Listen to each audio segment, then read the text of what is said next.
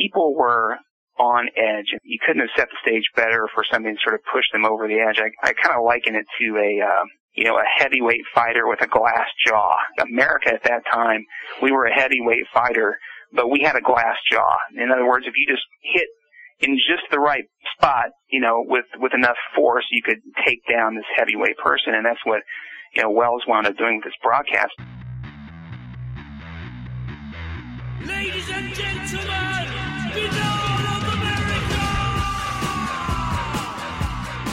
Ladies and gentlemen, we interrupt our program of dance music to bring you a special bulletin from the Intercontinental Radio News.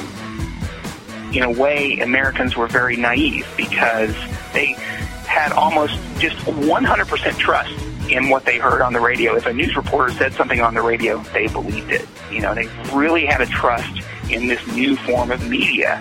Just had no concept of someone using this in any other way other than just to tell them what was really happening. Further details of the catastrophe at Grover's Mill are coming in. The strange creatures, after unleashing their deadly assault, crawled back in their pit and made no attempt to prevent the efforts of the firemen to recover the bodies and extinguish the fire. The combined fire departments of Mercer County are fighting the flames which menace the entire countryside.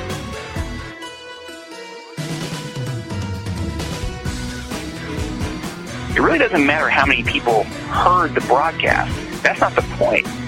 The point was that the people who heard the broadcast, many of them then ran out and told other people what was happening, what they thought was happening. And so it sort of spread like wildfire. That grinning, glowing, globular invader of your living room is an inhabitant of the pumpkin patch, and if your doorbell rings and nobody's there, that was no Martian, it's Halloween. And now, ladies and gentlemen, Benall of America Audio, with your host, Tim Benall. What is going on, my friends?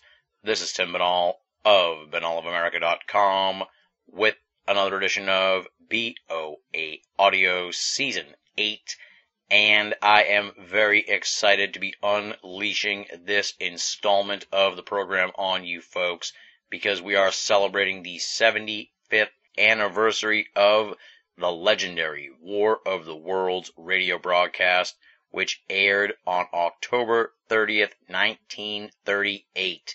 Thankfully, I managed to get all of the timing done right for this episode, and you are actually listening to this program on the 75th anniversary of the War of the Worlds broadcast.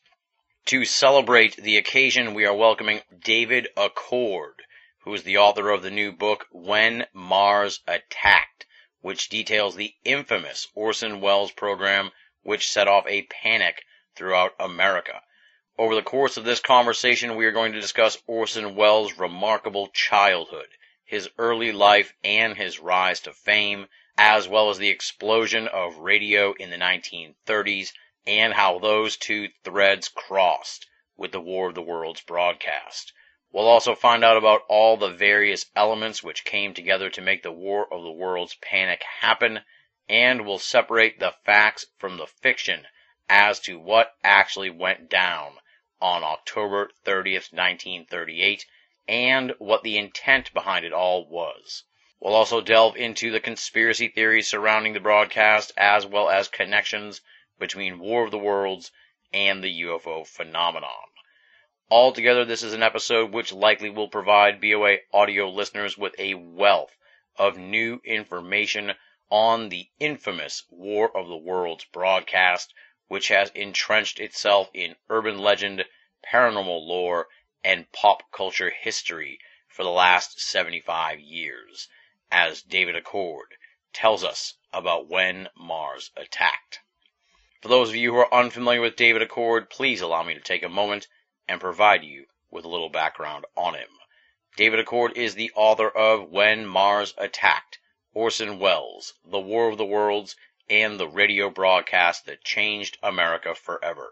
He is an accomplished author and veteran Washington, D.C. journalist, having spent more than a decade covering complex federal regulations in the nation's capital for various business publications.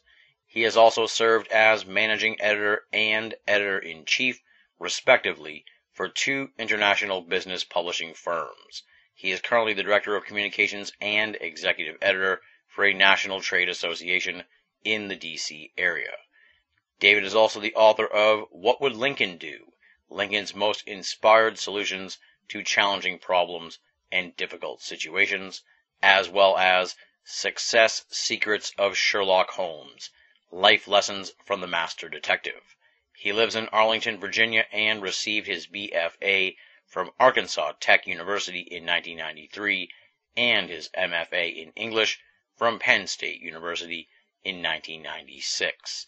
You can find out more about David's book at www.whenmarsattacked.com. Pretty simple, all one word, whenmarsattacked.com.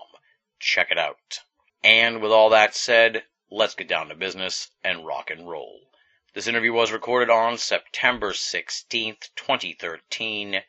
David Accord, talking about When Mars Attacked, Orson Welles, The War of the Worlds, and the radio broadcast that changed America forever, on BOA Audio, Season 8.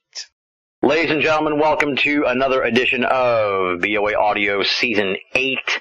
And we are celebrating a historic anniversary here on the program this week. Hopefully, if my haphazard scheduling works out properly, you are listening to this on October 30th, which happens to be the 75th anniversary of the infamous 1938 War of the Worlds broadcast from Orson Welles. And to celebrate the occasion, we've got author David Accord here on the program. He is the author of the new book, When Mars Attacked, which is all about that 1938 War of the Worlds broadcast. And it's earned a place in paranormal lore over the years. It's really earned a place in pop culture lore and really society in general. War of the Worlds, it's supplanted the original book in a lot of ways. It's become this sort of catchphrase for mass hysteria. And as I said, it's celebrating its 75th anniversary here this year in 2013, and thankfully David has put out a new book covering that monumental radio broadcast. So he reached out to me this summer. He's a long-time BOA Audio listener and definitely somebody I wanted to have on the program here in Season 8 to discuss War of the Worlds and what it all means, not just for the world of the paranormal, but for society in general. So welcome to the program, David. It's going to be a fun and fascinating conversation, I'm sure. Tim, it's a great honor to be here. As you mentioned, I've been listening to you ever since season 1, so I'm just really happy to be here. Awesome. Now you're part of the lexicon of BOA Audio, so welcome That's to great, yeah. the club.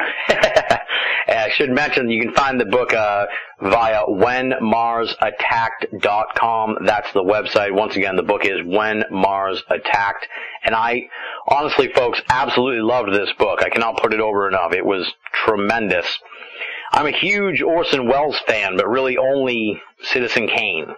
That's still like my favorite movie of all time, and I've seen it probably a dozen times at least. I just absolutely love that film, and really learned a whole lot more about not just Orson Welles, but sort of what led him into Citizen Kane, which of course was this big War of the Worlds broadcast. So I really loved the book and learned a tremendous amount about it, and it was fantastically well written. I really can't put you over enough for that, David. You never know what you're going to get sometimes with these books, but I loved it. That's the greatest compliment I could receive. Thank you. Oh, no problem, and I mean it. I'm not blowing smoke up your butt here, man. I mean it. It was awesome.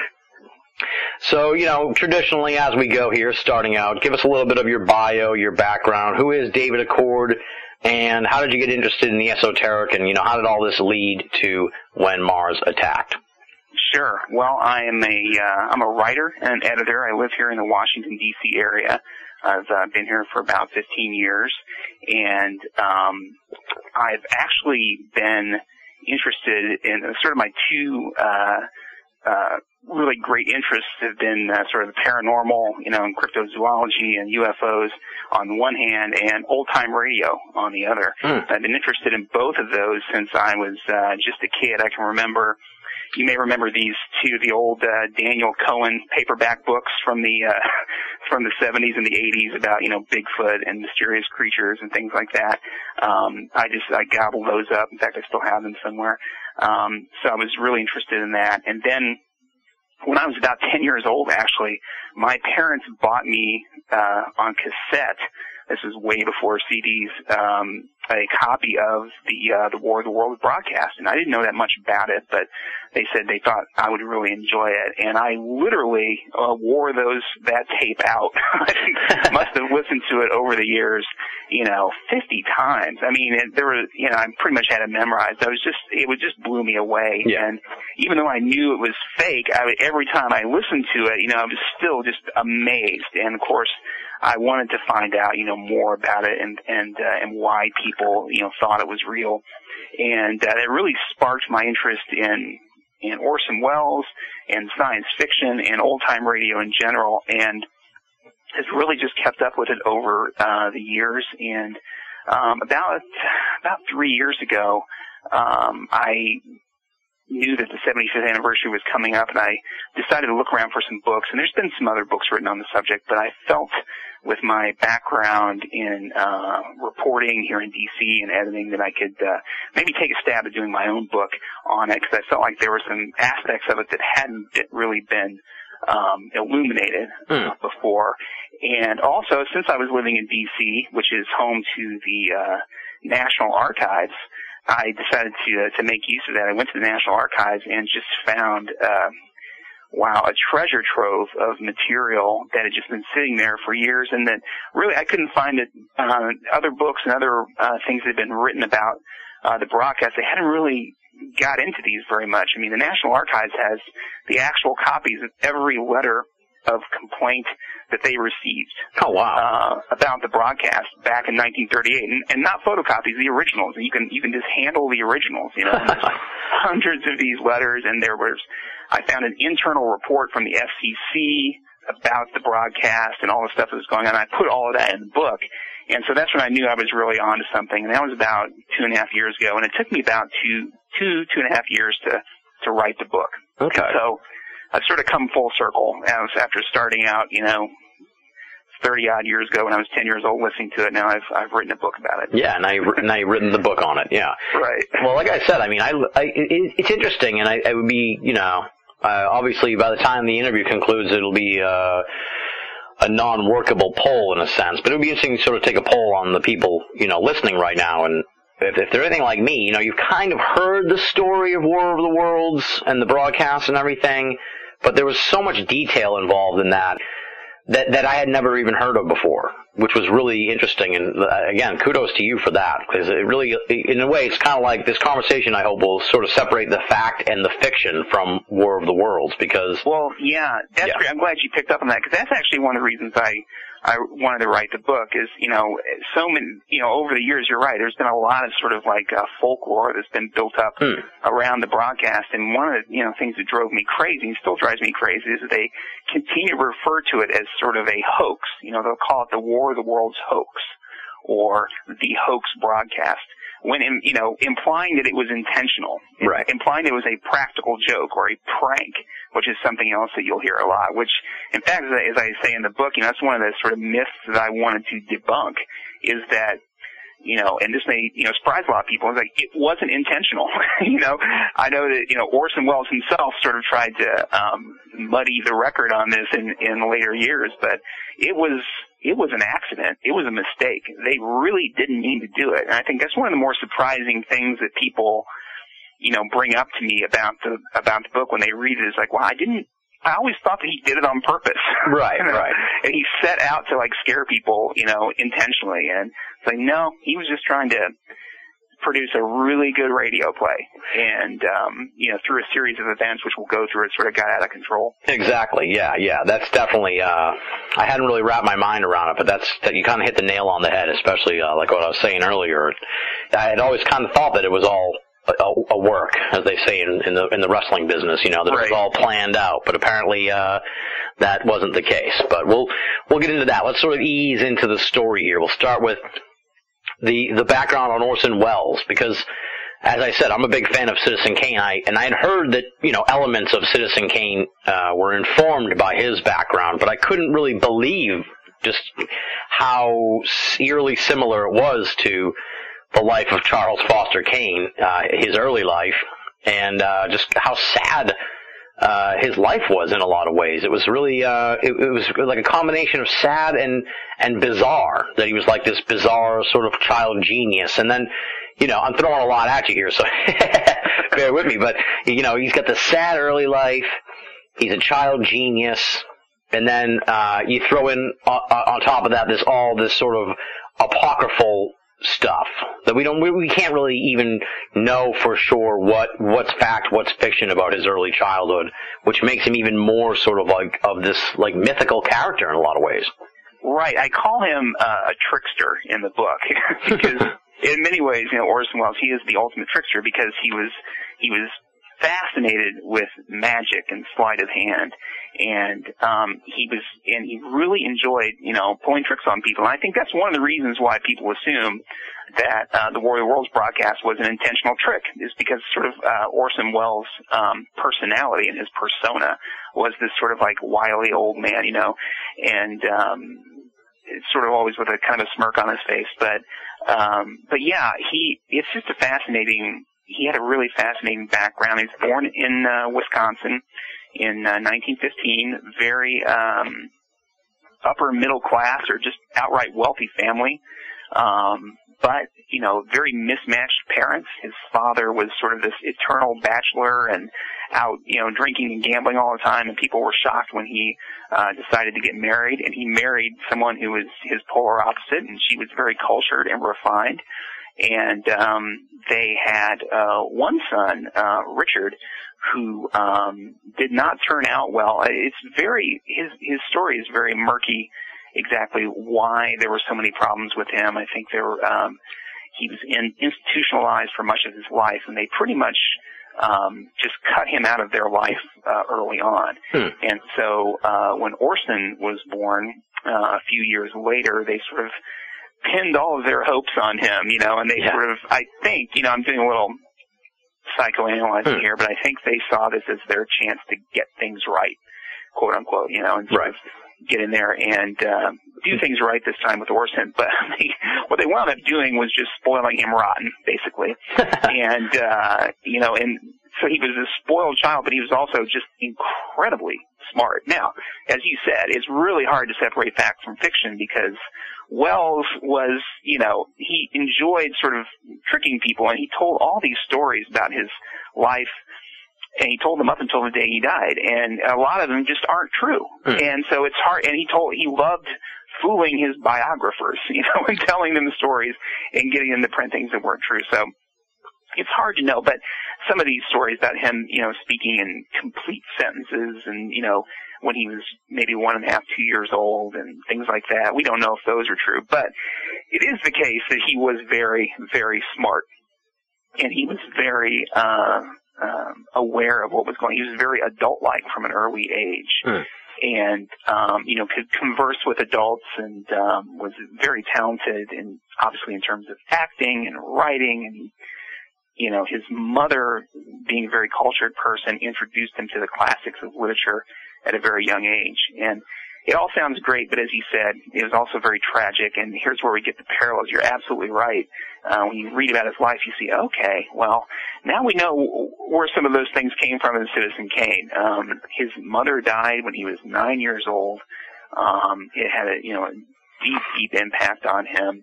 His father was an alcoholic who lingered for a few years after that, but died when Orson was 15. He was sent off to private school at a young age, grew up really in a private school, away from his father. And it was just if you had to create, sort of like a fictional character, an interesting fictional character, you couldn't do better than Orson Welles' real life. I mean, it's just fascinating. Yeah. It's like I said, it encompasses a whole range of emotions. Now, you mentioned here the brother Richard, which of course I'd never heard of before. What did we know what became of him? Because obviously Orson Welles went on to become this world famous celebrity and sort of kind of a really obviously a world famous strange kind of celebrity right as years went on. But was there contact between them? Do we know anything about that relationship? Yeah, it's really interesting because we don't, and and in the course of this book, writing this book, I poured over all the biographies, and there's really not a lot of information about. Now, he had some contact with Richard when he was a young boy, because Richard was actually, before he was institutionalized, probably in his teens, he was sent to the same private school that Orson eventually went to. Mm-hmm. But he caused so much of trouble there that he was kicked out, and then he was kind of homeless for a while, and he just sort of wandered around, and finally there was speculation that he was basically schizophrenic. And of course, in that time, it wasn't really understood. And he was just institutionalized, and he sort of pops up here and there throughout Orson's life. I found a couple of references. Again, I wasn't really 100% satisfied with them, so I didn't put them in the book. But I found a couple of references in other books about Wells that Richard, contacted him to sort of out of the blue, maybe. Oh gosh, when Orson was in his 30s or 40s, he hadn't heard from him in years, and there had been some rumors that he was dead. And he just sort of contacted him, and we don't know if anything came of that. We do know that Orson was a very, he loved to talk about himself and his family, but he did not talk about his brother that much. So it remains this kind of interesting mystery. Biographers and researchers have been able to find out so much about Orson Welles, but that's the one area that still remains kind of murky, and I don't really know. You have to assume at this point Richard has passed away. Yeah. But I don't know when or where. I couldn't really find any, concrete details there, or at least any details I felt comfortable enough to put in the book. Okay. And the other sort of like biographical mystery that was really weird that you mentioned in the book, that you concede in the book that never received a full, proper explanation, as far as we know, was that we're sort of skipping ahead a little bit in the life of Wells, but he got married, and him and his wife had a daughter whom they named Christopher, and no one really quite knows why that went down. And this drove me crazy. I'm so glad you brought this point, because it's a long book, and there's a lot of these details, and I just did research from one end to the other. But this is the one thing I could not find out an I said, well, certainly someone has, said something about why they would name a daughter Christopher, and not Christina or something else, And I just, it was a relatively minor point, and it had nothing to do with the War of the Worlds, but it just drove me crazy, because I wanted to find out the answer. And there's just really, I could not find any, it's probably as soon as this airs, someone will email and say, oh, hey, this is why. But in all of the material that I collected and all the research I did, even the biographers were like, yeah, kind of interesting, he named her Christopher. But yeah. He didn't really go into why. So, it does, it's just one of those quirky things. And there was probably some clever reason for it at the time, but I just haven't been able to uncover it. Yeah. See, that would be somebody that would be interesting to try and track down. She's actually written a memoir about life with her father, which I have not read. It came out, I want to say about a year and a half ago. Oh, really? Okay. Yeah, and she would definitely have some great stories to tell, I'm sure. I presume she does not explain the origins of her name, though. No, I said, well, fine. See, that might be the reason to buy the book. Yeah, exactly. And find out why. Yeah. Okay, so I'll sort of try and fill in a lot of details. We want folks to pick up this book, of course, so we're trying not to.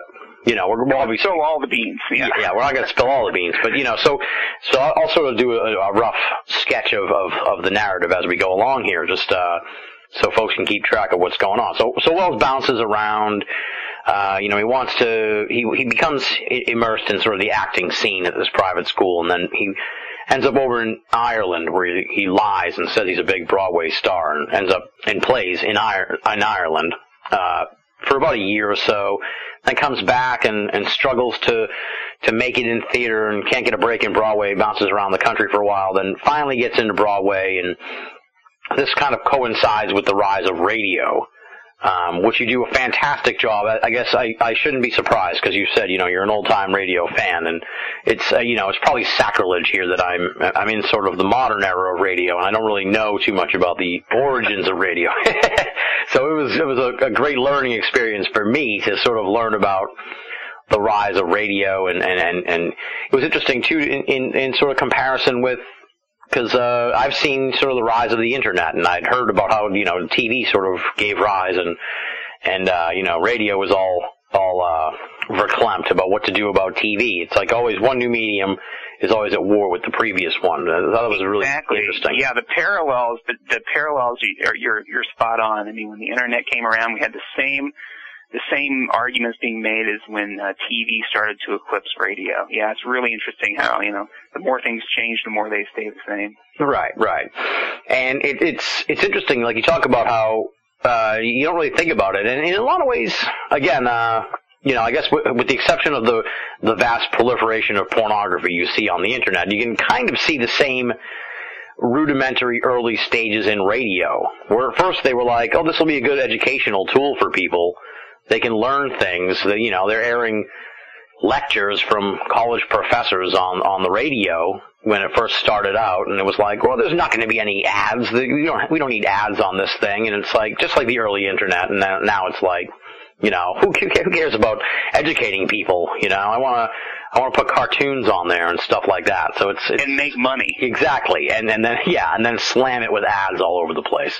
Yeah, so radio was very similar the early days. It really was. I mean, it started out, they had these very lofty, idealistic expectations. This would be a way. And in a way, they were right. It was a great equalizer. I mean, radios, after they started out, they were sort of like for tinkerers and inventors, and you had to be able to build your own radio, basically, in the early days. And so it was sort of a limited market. But when these mass radios started being mass-produced, and they were relatively cheap, and so pretty much anyone could get one, even if you were relatively poor. So they saw it as a great equalizer, as a way that both, they could reach the poor and people who didn't have, access to go see an opera, or go see a symphony, or listen to, as you said, a college professor. We can bring that to them. And that was very quaint and very nice, and it lasted about 30 seconds before these guys realized that, wow, we can make a lot of money. We can make a lot of money. And so they can make a lot of money broadcasting, and they can make a lot of money, building radios and selling them. So the commercialization of radio happened, and it's really interesting. I talk about it a little in the book. It really, Orson Welles, his sort of rise sort of parallels the rise of radio. They sort of came up at the same time. And he sort of rose through the ranks of Broadway and then crossed over to radio at just about the perfect time, just when it was really kind of hitting critical mass. And he was in the right place at the right time. He had already built up a reputation. As you said, he had some trouble on Broadway in the beginning, but he sort of he persevered, and before long he was known as this sort of wonderkind, this sort of boy genius. He was the savior of the American theater, and he was able to transition into radio. And originally he did it because he needed the money. But he quickly found that radio was considered kind of a lowbrow thing, and a lot of early radio actors were actually Broadway actors, and they wanted a legitimate careers on the stage. And they would do radio, but they wouldn't really admit that they did it, because they just thought it was kind of beneath them, and they just did it for the money so that they could, support themselves while they went after quote unquote, serious work. Well, what's interesting about Welles is that he quickly saw, it's like, hey, I can really do something with this. And I think it goes back to sort of, this was a marriage of both sort of the lowbrow and the highbrow. For him, because he grew up with a very highbrow mother and a very lowbrow father. And so he was exposed to both. He was exposed to kind of like the middle culture, the pop culture of the day, and the very highbrow. And he saw a way to meld those two. He saw a way that I can take my talents as a quote unquote serious actor, I can bring them to radio, and I can do things that really haven't been done before. And boy, was he right, as we'll see. But yeah, that's I think he was just really in the right place at the right time.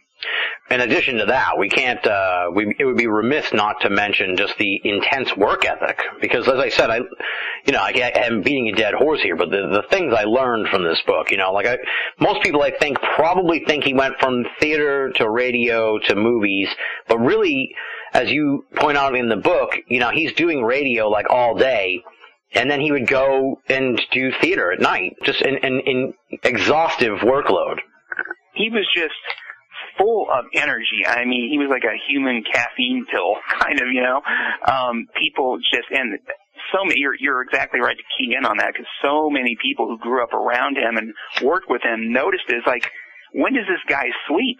He would just go and go and go, and he would do, gosh, I don't know how many radio shows in a day, 4, 5, 6 radio shows. And there's a great anecdote that, he would have to get across town from one studio to another, and he would actually hire an ambulance. This was in New York City in the mid-1930s, and he had to get across town very quickly to another studio. And, of course, there was no tape at that time. Everything was live, and so he had to be there.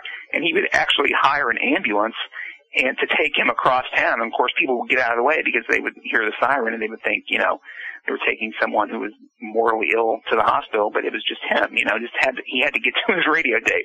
And so after a full day of radio acting, then he took all the money he earned and just, fed it back into his theatrical, work. He started, theatrical troops, and he funded his own plays and rented the venues and did all this stuff, and so it cost a lot of money. But yeah, he was probably working 18, 19, 20-hour days and just sort of, subsisting on coffee. Oh, God.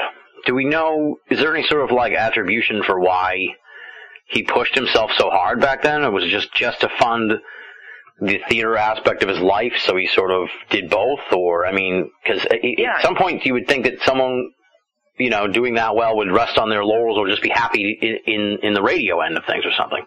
Right, and he was making a lot of money. I think he saw himself, I think he kind of, in a way, and again, this is just my personal opinion, others can have their own, and there's a lot of people out there who know a lot more about Orson Welles than I do, but I think in one respect he bought into his own publicity. I mean, once people started calling him, the savior of the American theater, he kind of started to believe it. And he definitely was an arrogant person. He had a very outsized ego. He thought he was special because, you got to remember, he had been told from the time he could comprehend language that he was incredibly special. He was unique. He was just this fantastic person.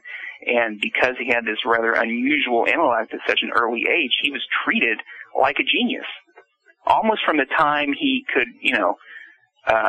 remember, people, adults, sort of treated him special. So I think it was sort of baked into the cake a little bit in terms of his psyche. I mean, he thought of himself as someone who was going to change the world. And I also think, speaking of the energy, I think it was a physiological thing. I think he was probably a little bit of a manic person. Yeah. Because we can see that, and again, his brother with the psychological problems, and his parents who didn't have the greatest mental health as well. So I think you see a little bit of that. I think it was just a lot of manic energy and this sort of, belief that he was going to change the world. Yeah. Yeah. Yeah, I can imagine, if he was such a believer in his own remarkable powers, maybe it's sort of like he feels like he can't let them go to waste almost.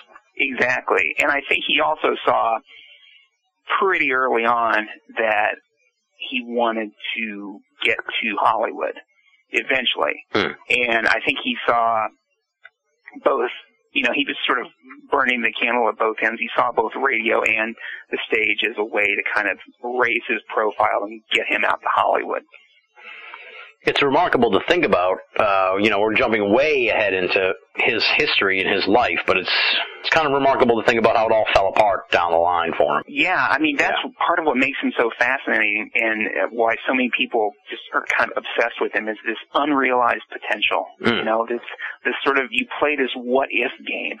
What if he had just, certain things hadn't happened? And of course, he was he had a lot to blame. He takes a lot of the blame for himself because, you know, he was not the easiest person to work with, but he was, you know, undeniably a genius, and for whatever reason, you know, he had financial problems and he had deals that fell through, and he never got to make the movies that he wanted to make. And you could think of, you know, imagine if he had the backing that, say, a Steven Spielberg or a George Lucas has today, he could have made, you know, a half dozen more movies at the same level as Citizen Kane. I mean, it would have been amazing. Exactly. Yeah. It's like he came along too early. You know, he could have been Right. like Hitchcock or something.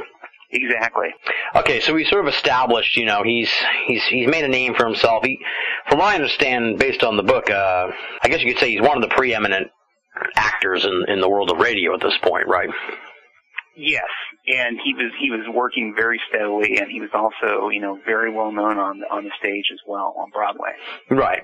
And most people obviously recognize his work with The Shadow. That seems to be the big precursor Right. to all of this, right? Exactly, and that's where he really kind of made his mark, and that The Shadow was really just sort of straight melodrama, very, you know, Pulp Fiction-esque. And he really kind of chewed up the scenery. If you listen to those old episodes, I mean, he really lays it on thick. And what's interesting is that he was so busy at the time that he would actually he had a deal where he didn't have to show up until the day of the broadcast, and he didn't have to show up for rehearsals or anything else. He was so good that he could literally show up just as the show was going on the air.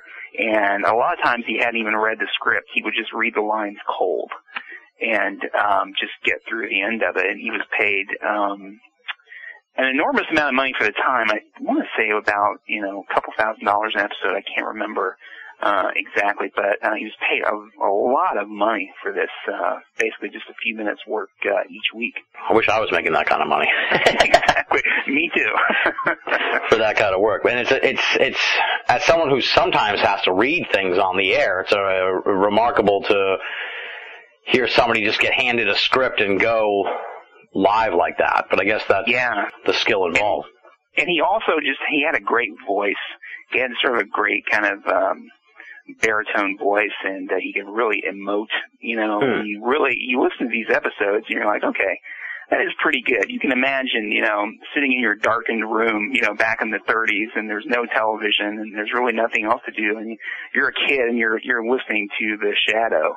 And the reason why he was, you know, paid so much money is because he really did a great job. And, you know, radio acting is hard. Not a lot of people could do it as well as he did. The cool part about this, in a lot of ways, is folks can go and listen to the War of the Worlds. I mean, so the whole thing's on YouTube. I was actually listening to a little bit of it today in preparation for the interview, and it still holds up, which is amazing. It's still really, really good and compelling stuff. You're right. It's one of those few, regardless of how many times I've heard it, I just get pulled in every time. And yeah, it's all over the place on the internet. Everyone can go and listen to it. And yeah, it's just a fantastic piece of work. Now, is that public domain yet, or is that still You know, in the I don't possession know. of someone? It's such a murky issue with those. You know, you can find all these old-time radio shows on the Internet, you know, and they're just sort of floating around there for free, and the copyright status of a lot of them hasn't really, you know, it's kind of murky. Yeah. But now, you know, I know the script for The War of the Worlds is copyrighted. The script for that broadcast, it was copyrighted by Howard Koch, who wrote it. He worked for Orson Welles, and I actually, you know, I reprint portions of it in my book, but I had to get permission from the estate of Howard Koch, you know, to be able to do that. So I know that the script is copyrighted, but, you know, and this is something that Wells complained about back in the 70s, because a lot of people started, you know, making old vinyl records, recordings of the broadcast back in the 60s and 70s and selling them, and he never saw any money off of it. And so it's out there. I don't know the copyright status definitively. I mean, it's a case with a lot of those shows. You know, you can find The Shadow and Right. Suspense and, you know, Lum and Abner and all those shows out there. So let's set the stage a little bit here for the 1938 broadcast, because there was a lot going on in the world that sort of, I guess you could say, led to this reaction that befell the broadcast. You know, there was the Depression, of course. Then there was the percolating war in Europe. And then there was what I learned here from the book was this sort of like meteor flap that happened in the summer before War of the Worlds, which I'd never heard of before until reading the book.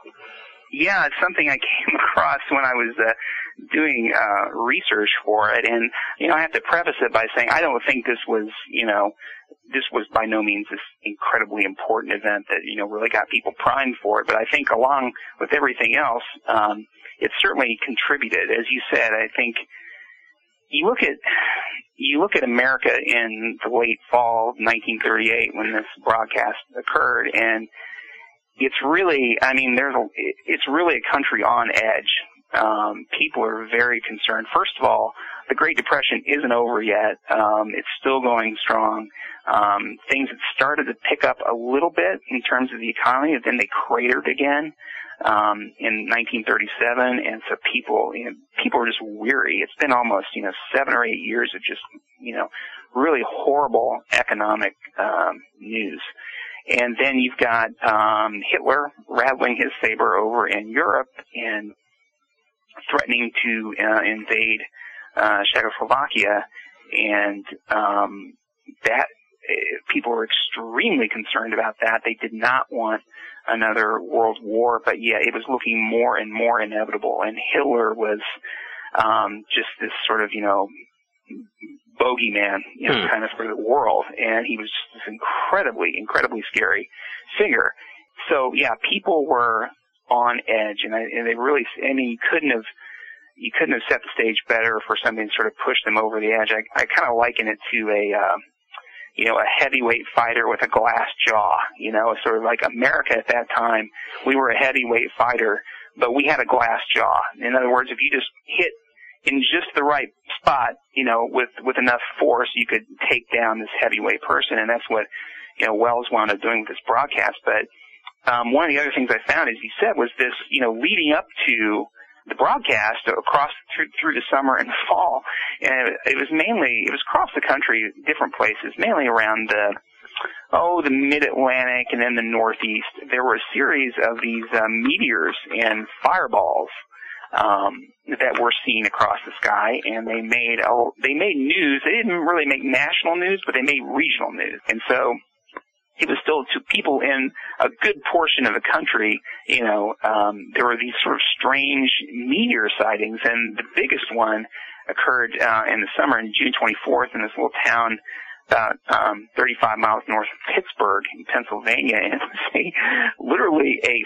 450 metric ton meteor, and it came down and it exploded in the sky over this tiny little town. I believe it's pronounced Chicora, Pennsylvania. And it was just like, what is going on? I mean, you've got the Depression, you've got bad economy, you've got threat of World War, and now you have these giant meteors exploding over, across the sky. And it was really something. And now the Pittsburgh meteor actually did make, I would say, national news. It was in a lot of different newspapers. But you had others. You had big meteor sightings up in Rochester, New York. They said it resembled a skyrocket. Someone else, at a planetarium said it was about half the size of the moon. So, it was really a big deal for people because they weren't used to this. So I think these sightings, and again, what you were doing was you had already sort of a rattled public. They were already somewhat unsettled. And now you've got them literally looking up at the sky and seeing strange things falling from the sky. And so I think in a very subtle, maybe kind of subconscious way, that helps set the stage for the broadcast too. Right, because it's important to note that there wasn't the UFO phenomenon as we know it back then. People weren't thinking of flying saucers. So the idea of things falling from the sky, it had to be imprinted into their minds in a way, and it did with the meteor flap. So that would kind of lead them to say, for this to become believable in a sense, because they've seen and heard of these types of events already happening in the first place. You know what I mean? It's a great point. The term flying saucer wouldn't enter the national lexicon until 1947, as you know, with the Kenneth Arnold sighting. Right. And so you're right. Nowadays it's sort of ubiquitous in pop culture, but in those days it wasn't you didn't really look up at the sky and, think, oh, maybe I'll see a UFO tonight, or maybe I'll see something strange. It just that wasn't a part of their culture. So when this happened, it was really out of the ordinary. And one of the other things too is, another sort of, I would call it kind of like, ambient noise in the background, and culturally speaking, was that, Mars, the fascination with Mars. And there were some very, prominent astronomers in the teens and the 20s, and who would, with the advent of these telescopes, now they could look up and they could see Mars, and they could, make out things on its surface. And you may recall, around this time, a lot of, very well-respected scientists and astronomers saying, yeah, those are canals on Mars. Those are made by Martians. Those are actually structures that we see. And you would see these pictures, and you would, they would have these drawings of what they saw through the telescope. And hey, if you're someone in 1920 and this smart person is telling you, look, those are canals, and those aren't natural. Those are made by an intelligent race of beings, and they're up there, and they have their own civilization. And a lot of people believed it. Now, it turned out they were wrong. They were 100% wrong, of course. Those canals are just sort of basically dried-out riverbeds. They've been there for how many tens of millions of years. Now, some scientists sort of said this isn't the case, but the ones who said, yes, it is true, those are the ones who got the most publicity. And they were saying, look, those are rivers. Those are canals, and there are Martian beings up there. So you have this sort of, and that started around, I would say around the time, coincidentally, that Orson Welles was born, around like 1915, 1920, somewhere around there. So that was percolating in the atmosphere as well. And so I think people who had grown up during that era, by 1938, that was maybe in the back of their minds too. Yeah. To get into the mind, I guess you could say, of the public at the time of the broadcast, it's important to note we live in a completely different world now, 75 years later. The whole idea of like breaking news, that's been done to death. Now no one even takes breaking news seriously, because half the time it's breaking news that isn't worthy of the of the hype right, yeah. of breaking news. But back then, it was like breaking news was a new phenomenon. It was this new thing where they would interrupt programs with breaking news about the strife in Europe at the time, and people would really be riveted by that. Exactly. It was, people were, for the first time, people were hearing their news instead of reading it in the newspapers. And of course, the newspapers really saw radio as a threat. But you're right. First they had news broadcasters reading the news on the radio, and then with the advent of technology, they came up with these sort of little remote battery operated, radio broadcast kits that these reporters, they could take with them out into the field and broadcast, back to the station. And so suddenly you could have people out away from the station, over, in Europe, as you say, reporting on what Hitler was doing. Or the most famous example is of the Hindenburg airship, right? When it crashed, and you had the reporter who was just standing right in front of it, watching this huge airship just crash to the ground, and he basically lost it. And he has that famous phrase, "Oh, the humanity," as he sees this thing crash. And people were listening to that live, and this is the first time that it ever happened. You're right, that you'd be listening to a broadcast, and all of a sudden people would just break in and say, we have a breaking news situation here. We're going to go directly to our man in the field. He's going to tell you what's going on. That was relatively new. That had only been going on for a few years because they didn't really have the technology before then. And it was something that, in a way, Americans were very naive, because they almost, and we'll see this, how this came back to bite them, but they had almost just 100% trust in what they heard on the radio. If a news reporter said something on the radio, they believed it. If they heard, a reporter saying such and such is happening, they believed it. They really had a trust in this new form of media. They really just, couldn't believe this had no concept of someone using this in any other way other than just to tell them what was really happening. Exactly, yeah. So when people look back on it and they're like, oh, how could they fall for that kind of thing? You really have to put yourself in their shoes, where it's like no one had... I think you mentioned that there was a British program that was similar to the War of the Worlds that happened maybe a dozen years earlier or something like that. But that was really heavily satirical, and you kind of read between the lines, and even that caused a bit of a stir. And that was over in Britain, so it didn't really quite hit the American shores that it had happened. And you just kind of have to understand that people weren't expecting someone to use that breaking news style of reporting in an entertainment program. Half the time nowadays, people don't even believe they're not sure what to believe anymore. Right. I mean, reality show is kind of an oxymoron now because, half the stuff you're seeing is scripted. They're telling people what to say on these quote-unquote reality shows.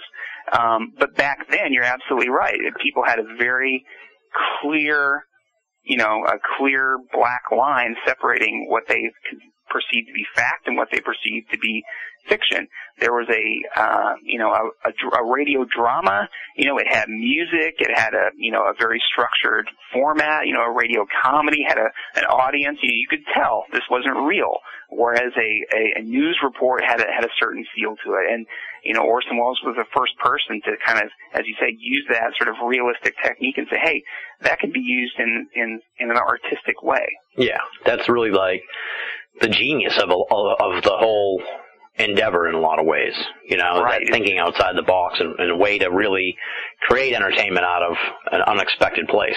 It's good old Yankee ingenuity, right? Exactly. Taking something that already existed and finding a new way to use it. Exactly. And if I recall for my film studies on Citizen Kane, that was what really it still makes it one of the most critically acclaimed films ever, was that it really sort of it brought in a lot of elements that either had been done in sort of under-promoted films or, underutilized films. He would pick up little techniques and really popularize them via Citizen Kane. So exactly, and he did the same with War of the Worlds. Yeah, you're exactly right. Okay, so we'll sort of jump here now to October 30th, 1978. 38, yeah. We'll jump ahead to October 30th, 1938. I guess you make the point in the book, and we talked about it here earlier in the conversation, that this it wasn't planned. And you really lay it out really well in the book. So, I guess just give us a little bit of a thumbnail in a sense of sort of how the broadcast came together. Because as you laid out in the book, it's not like they're all sitting around a smoky room and they're like, here's a great idea, we'll do it this way, and people will freak out. It was more like, it came down to the very end of like the afternoon before the show, before they really settled on the format of the program. It could have gone completely differently. It could have gone in a completely different way. It could have been this mundane thing that nobody really appreciated and didn't quite capture the imagination of anybody, except for these sort of like last minute changes and things like that. No, you're exactly right. The idea to sort of present this in the form of a realistic news broadcast was a last minute, desperate sort of Hail Mary attempt to resurrect a script that honestly none of them thought was really all that good. They had been working on it throughout the week. Orson Welles wasn't around hardly any. Howard Koch he wrote the script, but Welles was busy, off at one of his other, he was getting ready for another Broadway play. And it was all, and this was the case with pretty much everything that Welles did. It was always very chaotic and last minute. And they listened to basically a rough cut of the performance on, I believe it was Thursday night, and the actual broadcast was Sunday. So Thursday night they listened to it. They were sitting in Orson Welles' hotel room, and they recorded the rehearsal they had done earlier that day, and they listened to it, and they were like, wow, this is just not good. And so what can we do? What can we possibly do to sort of change this around? And so, again, it's sort of, who knows who actually came up with the idea? It was several people working together, John Houseman and Howard Koch and Orson Welles and a couple of others.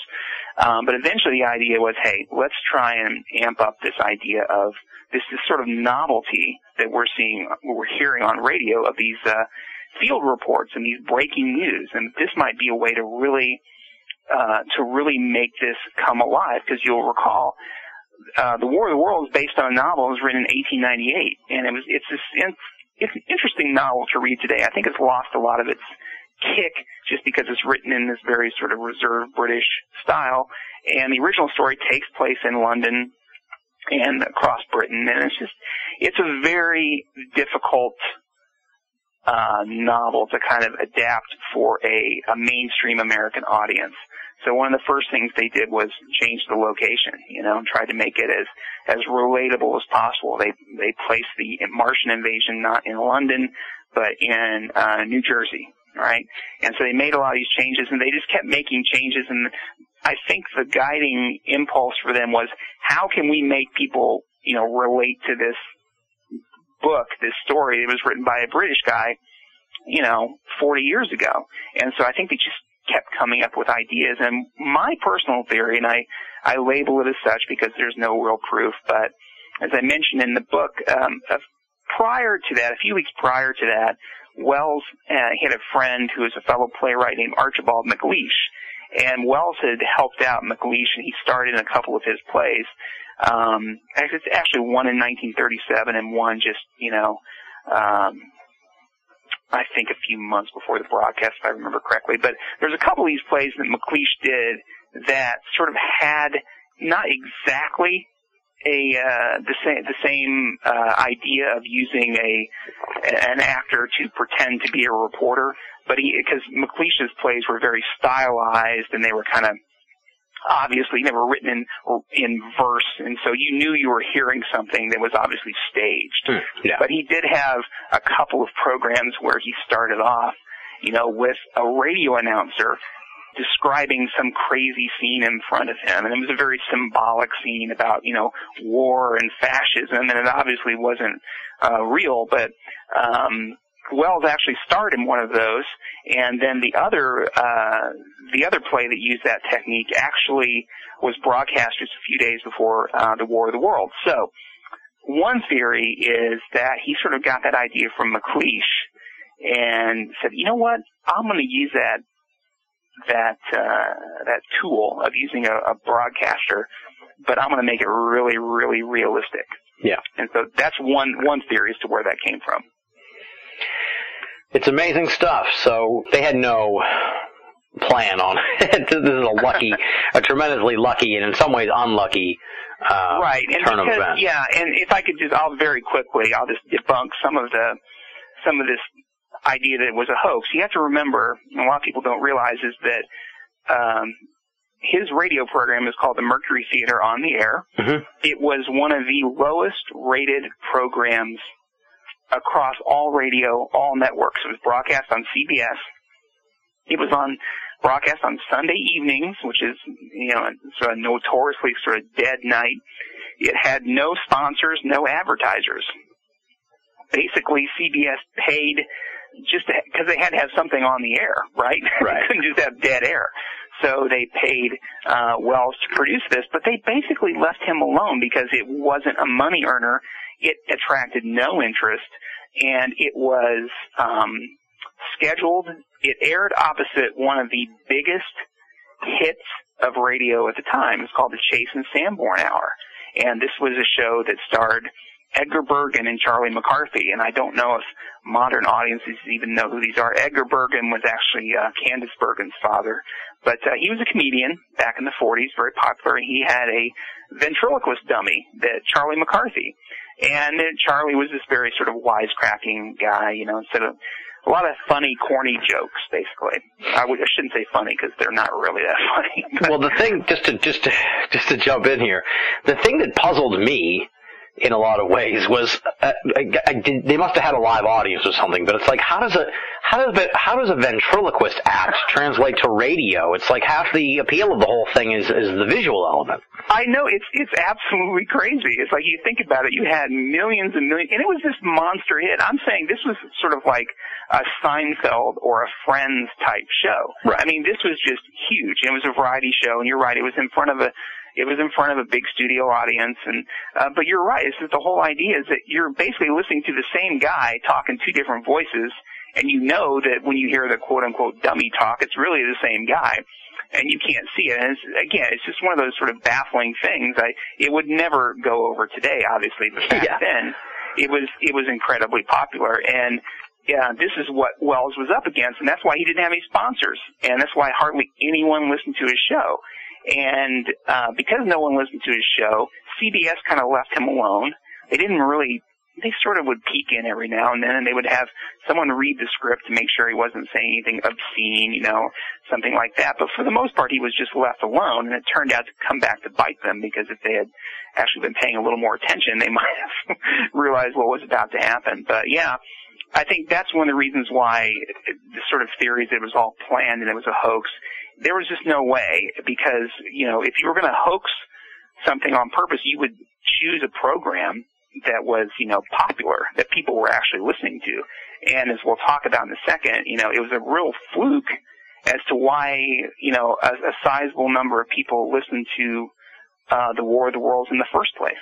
That's part of the urban legend of the whole thing, I think, in a lot of ways. People think that this was of course it did turn out to be like this big event, but I think people are under the misunderstanding that going into it was this big event, when really it kind of just slipped under the radar and then exploded. Exactly. And the other part of it, which I think is interesting, is that you really do an amazing job, obviously, of sort of taking us minute by minute through this whole thing. And we don't need to get into the sheer depth of it, because we want folks to pick up this book because it's outstanding. But what I thought was interesting, and it sort of debunks another urban legend of the whole thing, is that there were numerous indications that this was fiction. People seem to think that from beginning to end, that you wouldn't have been able to figure it out, I think people think, which isn't the case at all, because right at the beginning they introduce it as fiction. They have a station break in the middle, and then at the end there's like a whole monologue from Wells talking about, the world is not invaded. Good luck. Have a happy Halloween, or something like that. Where it's amazing. Exactly. Yeah, it's just amazing that it's like that. Because, and this goes back to, again, sort of the mechanics of how this hoax happened. Really, they're only about, I'd say about 20 minutes, an hour-long broadcast. There's really only about 20 minutes in the broadcast that is made up of this sort of fake news report. The entire second half of the program, it takes place, weeks and months in the future, and he's walking through this wrecked, New York City, and he's, finding all these things, and it's obvious that it's a drama because it's happening in the future, and so there's only about a 20-minute window where it's this incredibly realistic broadcast. And so what happened was, just give you sort of the brief version, is basically the Chase and Sanborn Hour, everyone tuned in to listen to it, and for whatever reason, they just had a lousy show that night. That's basically what it was. It started at 8 o'clock p.m., and I've often said, I think the real sort of villain of this entire episode is whoever was the producer for the Chase and Sanborn Hour. I don't know what his name was. I actually tried to track it down. I couldn't find it.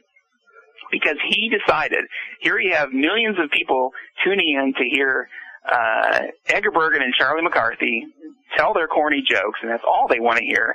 And for some reason, this producer decides to start off the show with Nelson Eddy. And Nelson Eddy was this crooner who was very popular in the 30s and 40s. And they had him sing, it's called The Song of the Vagabonds. And it was this sort of weird song. It was from some operetta written in the 1920s, and the song had to do with some revolution in 15th century France.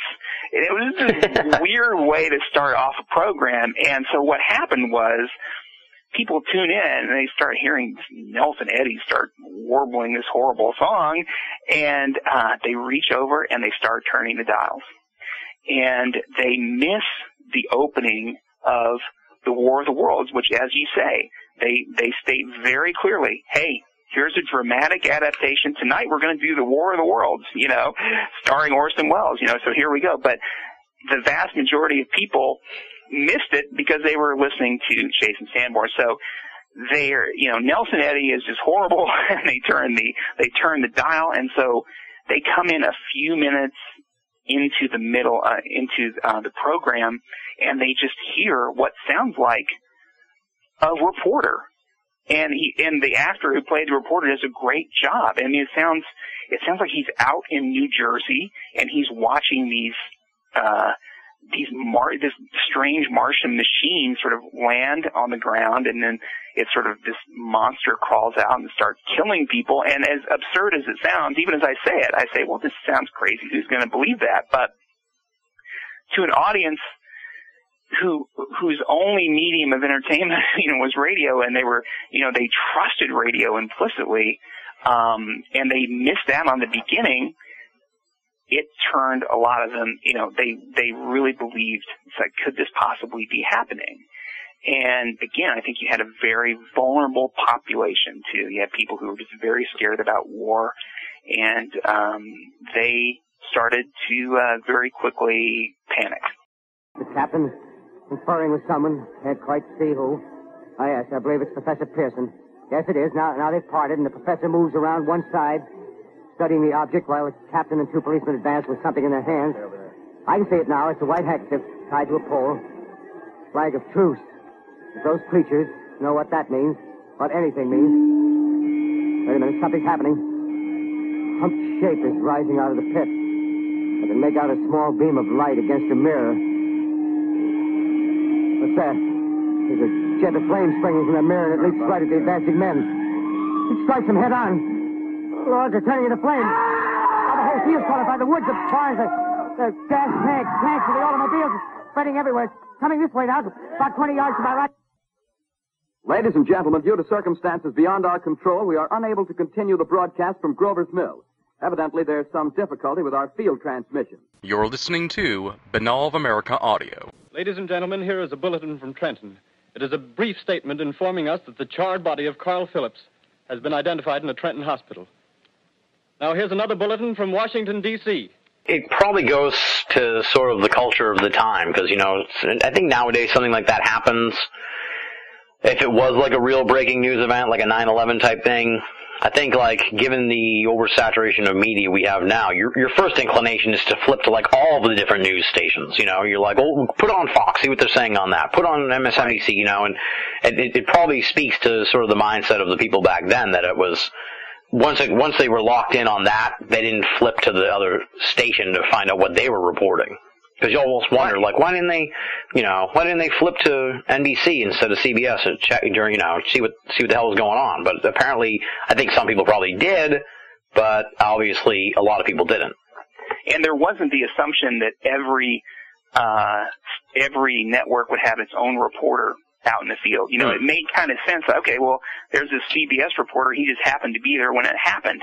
And they, today we would think, okay, well, Fox is there, CNN, NBC, we'll get all these multiple feeds. But I think it was, it's like, okay, there's a reporter there, and he's just telling us what happened. Now, some people did, turn around and scan the dial and didn't find anything else. And that's, not everyone was fooled, but a lot of people, it was just such compelling radio, you didn't want to turn away. Right. And he, Wells used it very well. He would just have the report cut off, and then they would just go to bland orchestra music, and that would play for a while. He would be like, what's going on? And it sounded like a networking chaos that didn't know what to do.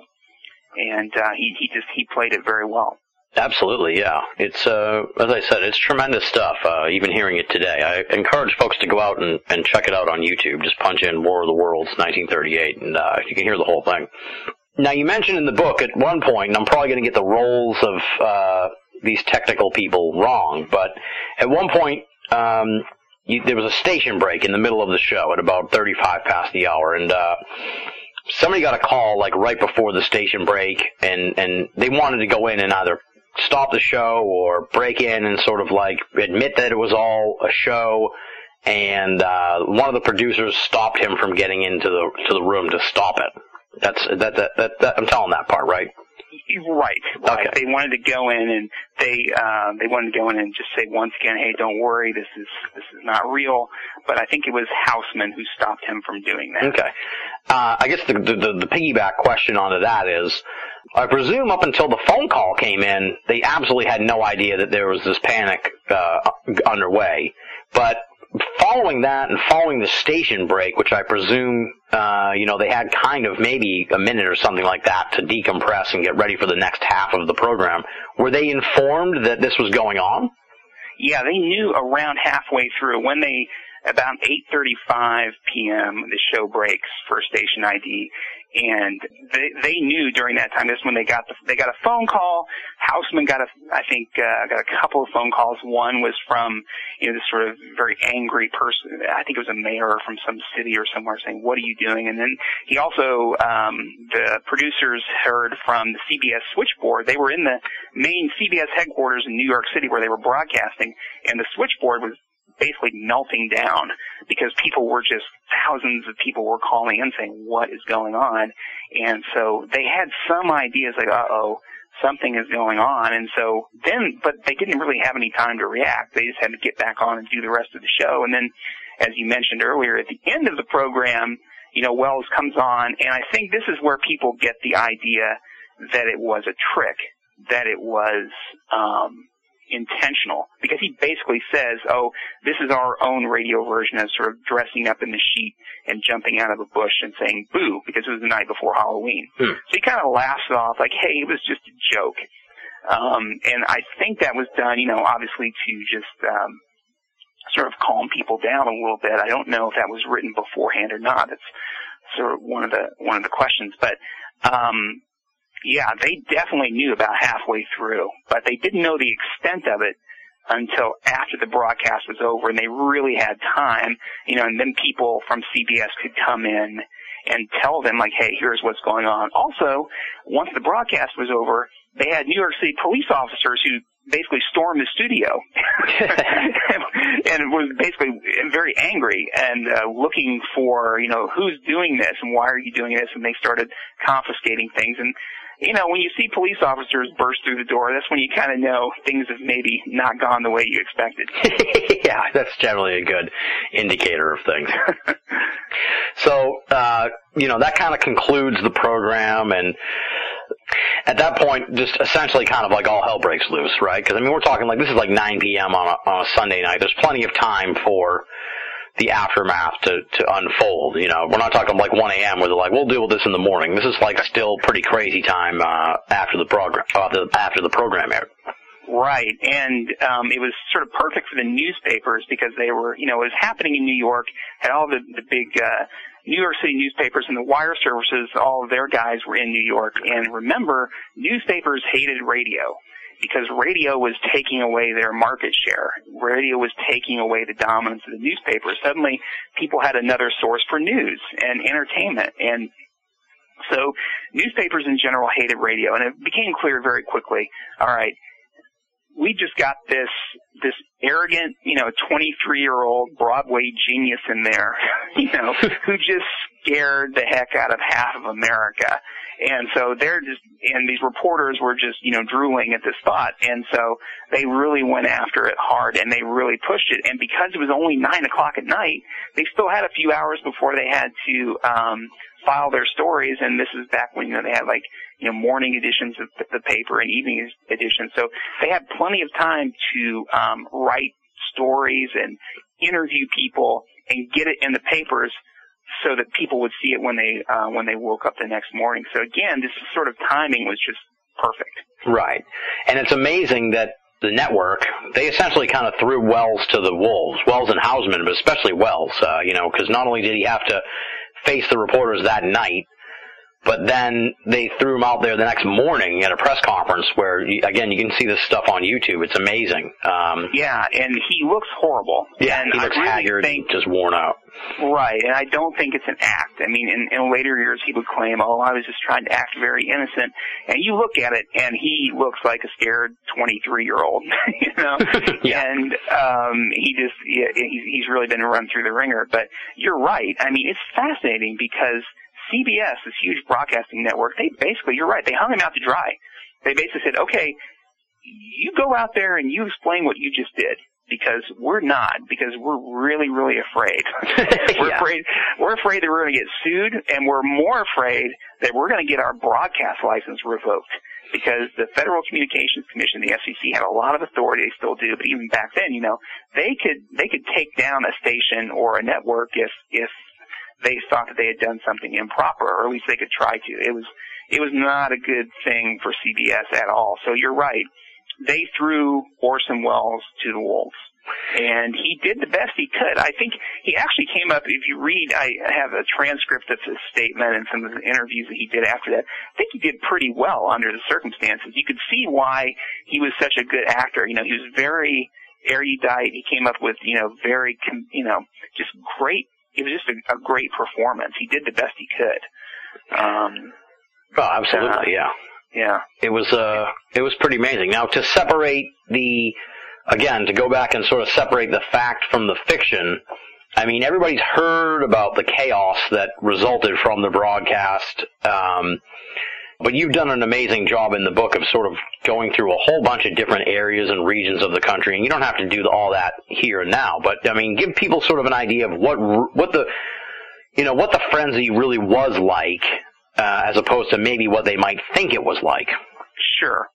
Well, I think one of the big misconceptions, I think, not so much today, but certainly back then, but even some people may still think this. I think some of the rumors that came out were that people had killed themselves because of this.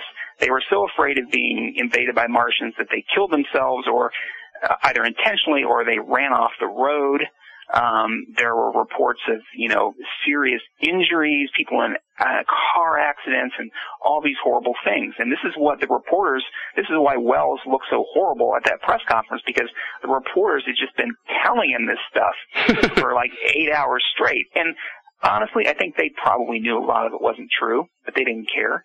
And so he thought that there were really, probably dead people and dead bodies sort of littered across America. In fact, no one died. There were no serious injuries. I think one person reported a broken arm because they fell down a staircase. But even then, it was sort of like, well, did you fall down a staircase because you were afraid, or did you just fall down a staircase? Right. But what we do know is that many, many people were frightened. And the big question, and this has been a big controversy over the years, how many people were actually frightened? And there's been some research done on how many people actually heard the broadcast. And these numbers, a lot of people dispute these numbers today, but there's a researcher at Princeton right after it happened who, he was the first one to really dive into this. And he came up with an estimate that between 4 and 6 million people heard the broadcast. Now, they heard portions of the broadcast. They didn't start out listening to it. They turned over to it when the Chase and Sanborn Hour turned out to be horrible. And so between 4 and 6 million people heard it. Of that 4 and 6 million, maybe 1.5 million thought it was an actual news broadcast and were frightened, somewhere around there. But the important thing is what's been called the Paul Revere effect. It really doesn't matter how many people heard the broadcast. That's not the point. The point was that the people who heard the broadcast, many of them then ran out and told other people what was happening, what they thought was happening. Yeah. And so it sort of spread like wildfire. I say it's sort of one of the first examples of viral marketing, but it's sort of and not in a good way. So, they sort of harp on the fact that in terms of the actual population of the country, not a lot of people heard it, but it didn't really matter, because when you've got someone you trust, your mother, your sister, your brother, your friend, who's running to you in tears saying, the Martians are coming, I just heard it on the radio, and then that person tells someone else, and then that person tells someone else, and so on. So you can see how it spread. Now, was the entire country in a paralysis? No. But were many, many people in many, many cities deathly afraid for a couple of hours, and did it cause a lot of turmoil? Yes, absolutely. Right. And plus, you kind of have, I guess you could call it like the no-hitter effect. They always say, if some guy throws a no-hitter and there's, maybe 3,000 people there and the stadium holds like 30,000 people, and they're always like, 20 years from now, everybody's going to claim they were there. Exactly. And exactly. You're looking like point. I was looking at the broadcast on YouTube today, and within the first 10 comments, someone's like, "My grandpa heard it, and he went out on his porch with his gun." And right. So it's like maybe he did, but part of me's like maybe he just told you that because he was around when it happened and remembered the Fuhrer, and it makes for a better story if you were freaked out by the whole thing and ran out with a gun rather than bemused by the whole thing. Exactly. And, I tend to think because, this researcher, his name was Hadley Cantrell, he made a really great point. He said that, he had to survey people. He did a lot of interviews with people and phone surveys and things to find out, to come up with this number of how many people listened to it. But he did it about a month after the broadcast, and by that time, a lot of people were embarrassed to admit that they had listened to it and that they were frightened. So a lot of people, when these pollsters called them and asked them questions, a lot of them, he thinks, just flat out lied and said, "Oh, no, I didn't listen to that," or, "Oh, I listened to it, but I knew it was fake." So, because, there's a big ridicule effect. People didn't want to be seen as stupid. And so the actual number of people who listened to it and were frightened may have been, much larger. But you're right. I think there's definitely that sort of effect where a lot of people, I've heard the same thing from people, and it's just sort of like, wait a minute, did not everyone, had this amazing experience, where there was, people running around with shotguns and things like that. But right. There was definitely a lot of frightened people, and I go into it in detail in the book. There was one tiny town named Concrete, Washington, which is like the greatest name for a small town I've ever heard. Concrete, Washington, where they just had the worst luck of all, because just as the story was getting going around like 8:15 or 8:20, and just as the Martians were invading, and these people in this small town were listening to the broadcast and they thought it was real, a transformer blew in the town and all the electricity on their lights went out. And so they were cut off, and so they suddenly had no power, no electricity, and they thought they were being invaded by Martians. Oh God! So it was just this sort of horrible thing. I'll tell you one more. My favorite comment, I found this. It was a telegram that I found in the National Archives, and a man in New York City, he actually sent this telegram to the FCC commissioner the day after the broadcast, the chairman of the FCC. He sent it to him, and he sent this message, and he sent a $1 payment along with it, and the message said, "Please accept this dollar for making possible and endorsing the Mars invasion program, which scared my mother-in-law out of a year of her life. I wish I could send you more." I just thought that was like the greatest response. And the other sort of, in addition to kind of like that no-hitter effect I was talking about, is also you presume that it became such a talked about thing that nowadays you talk to your grandpa, your grandma, or whatever, they're not going to admit that they were actually listening to the Chase and Sanborn show and missed the whole thing. Exactly. Everyone's going to be like, "Oh, of course I heard it. It was unbelievable." And right. So as time goes on, it gets even more skewed, where people think that like everybody in the country was listening to this thing, but that's not the case at all. But a good percentage were, and a percentage of those people were pretty freaked out. And what's interesting, it doesn't take a lot to start a panic. That's the other thing, too.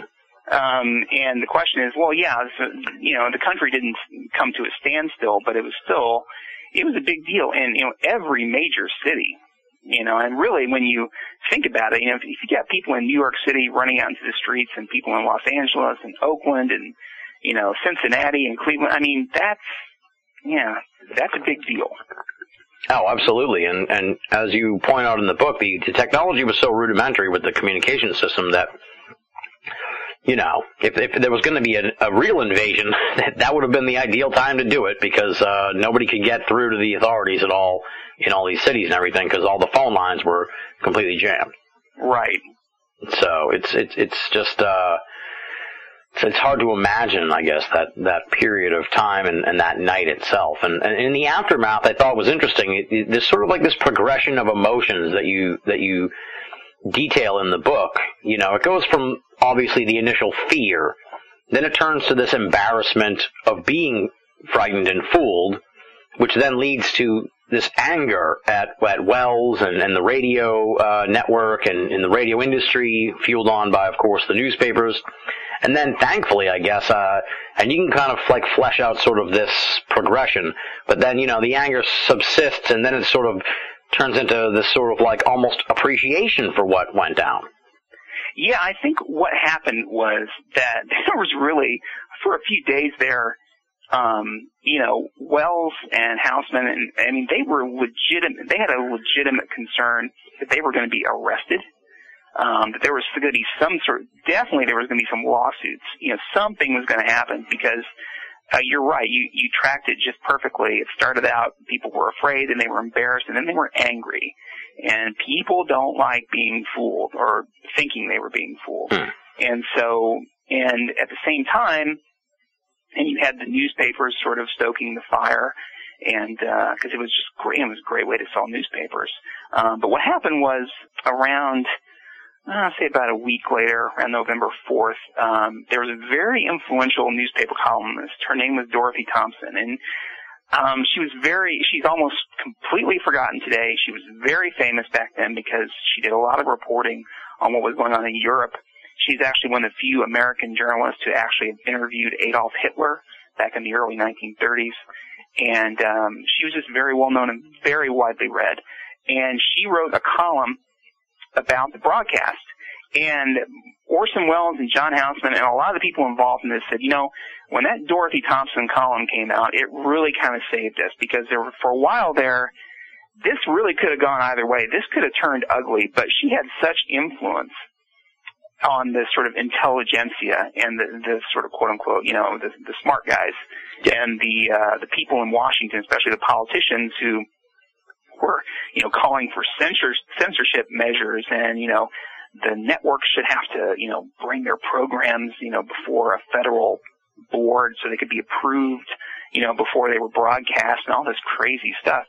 And Dorothy Thompson came out with a very sort of out of left field analysis, and basically what she said was that Orson Welles kind of had done the country a favor because he had shown what can happen to people when they're very stressed, when there's when there's social unrest around them, and he's shown how powerful mass media can be and how dangerous it can be in the wrong hands. Now, she wasn't saying that Wells had done anything wrong, but she's saying, look, if this type of thing can set off this sort of reaction, imagine if someone was really trying to, stir unrest or to start, a war or something. It's like, look, we have to really look at how much trust and how much faith we put in the mass media and just really how important it is. I mean, radio is a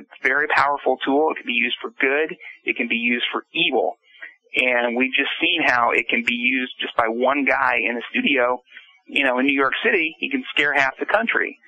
So, but she said it was the perfect demonstration, she said, is that the danger is not from Mars, but from the theatrical demagogue. And it was that column, really, it was just like, it just took all the air out of the balloon of the people who were trying to, sort of have Wells hung in the public square, so to speak. Yeah.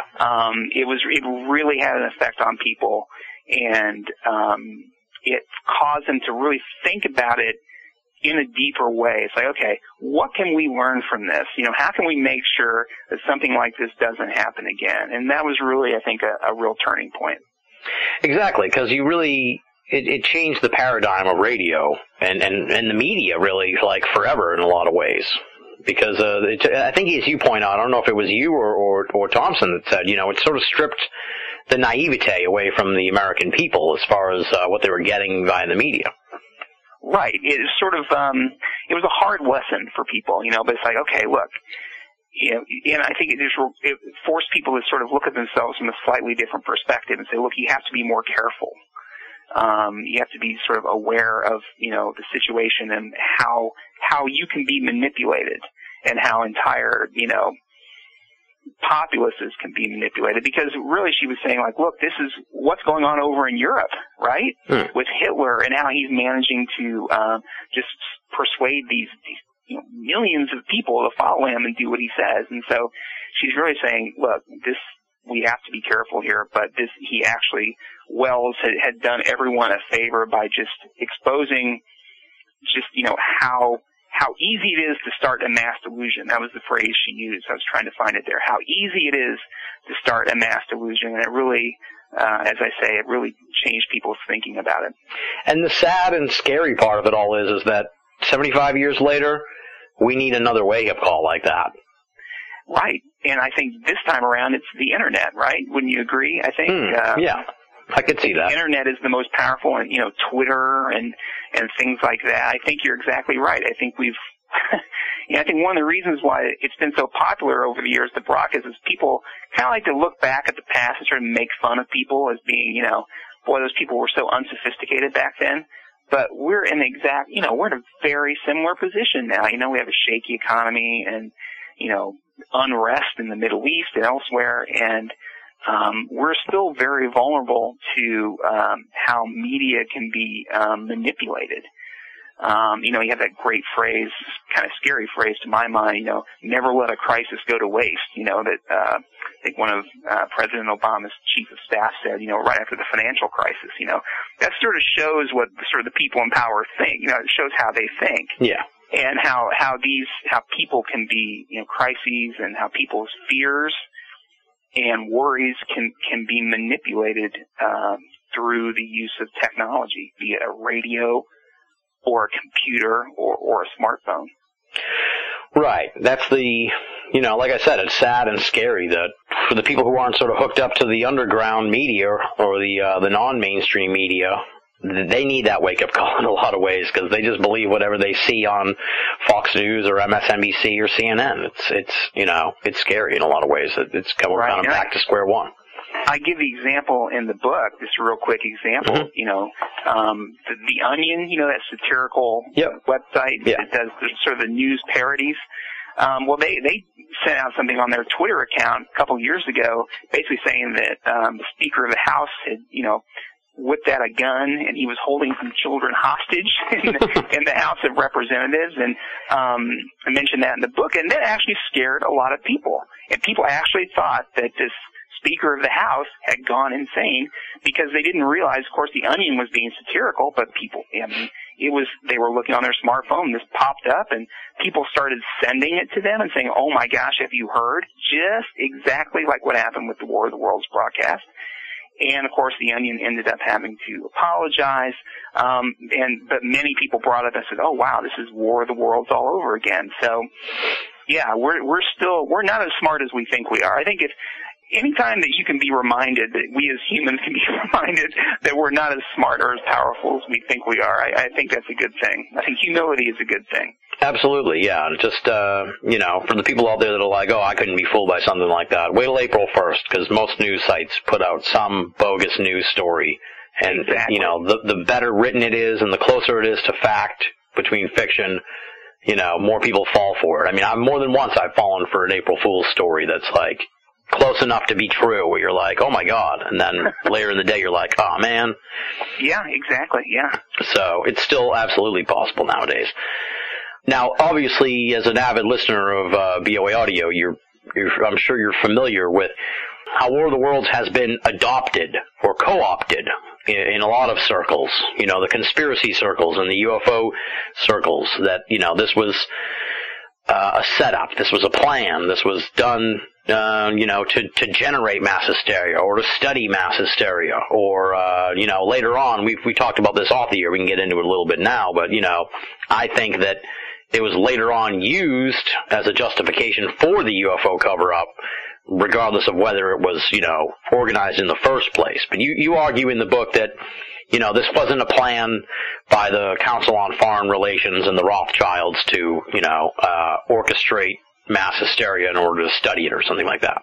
Right, and I say that, reluctantly. I mean, I love a good conspiracy Exactly, theory. yeah. And I preface this by saying, boy, I wish this were true, but unfortunately, the facts just don't bear it out. I mean, the basic conspiracy theory surrounding the War of the Worlds broadcast was that it was an attempt by the Rockefeller Foundation, right? The Rockefellers always show up in these conspiracies, and that it was they cooked this up with Orson Welles to deliberately frighten Americans because they wanted to see how people responded. They wanted to analyze and figure out how to best manipulate mass media to understand how these large populations reacted under stressful situations.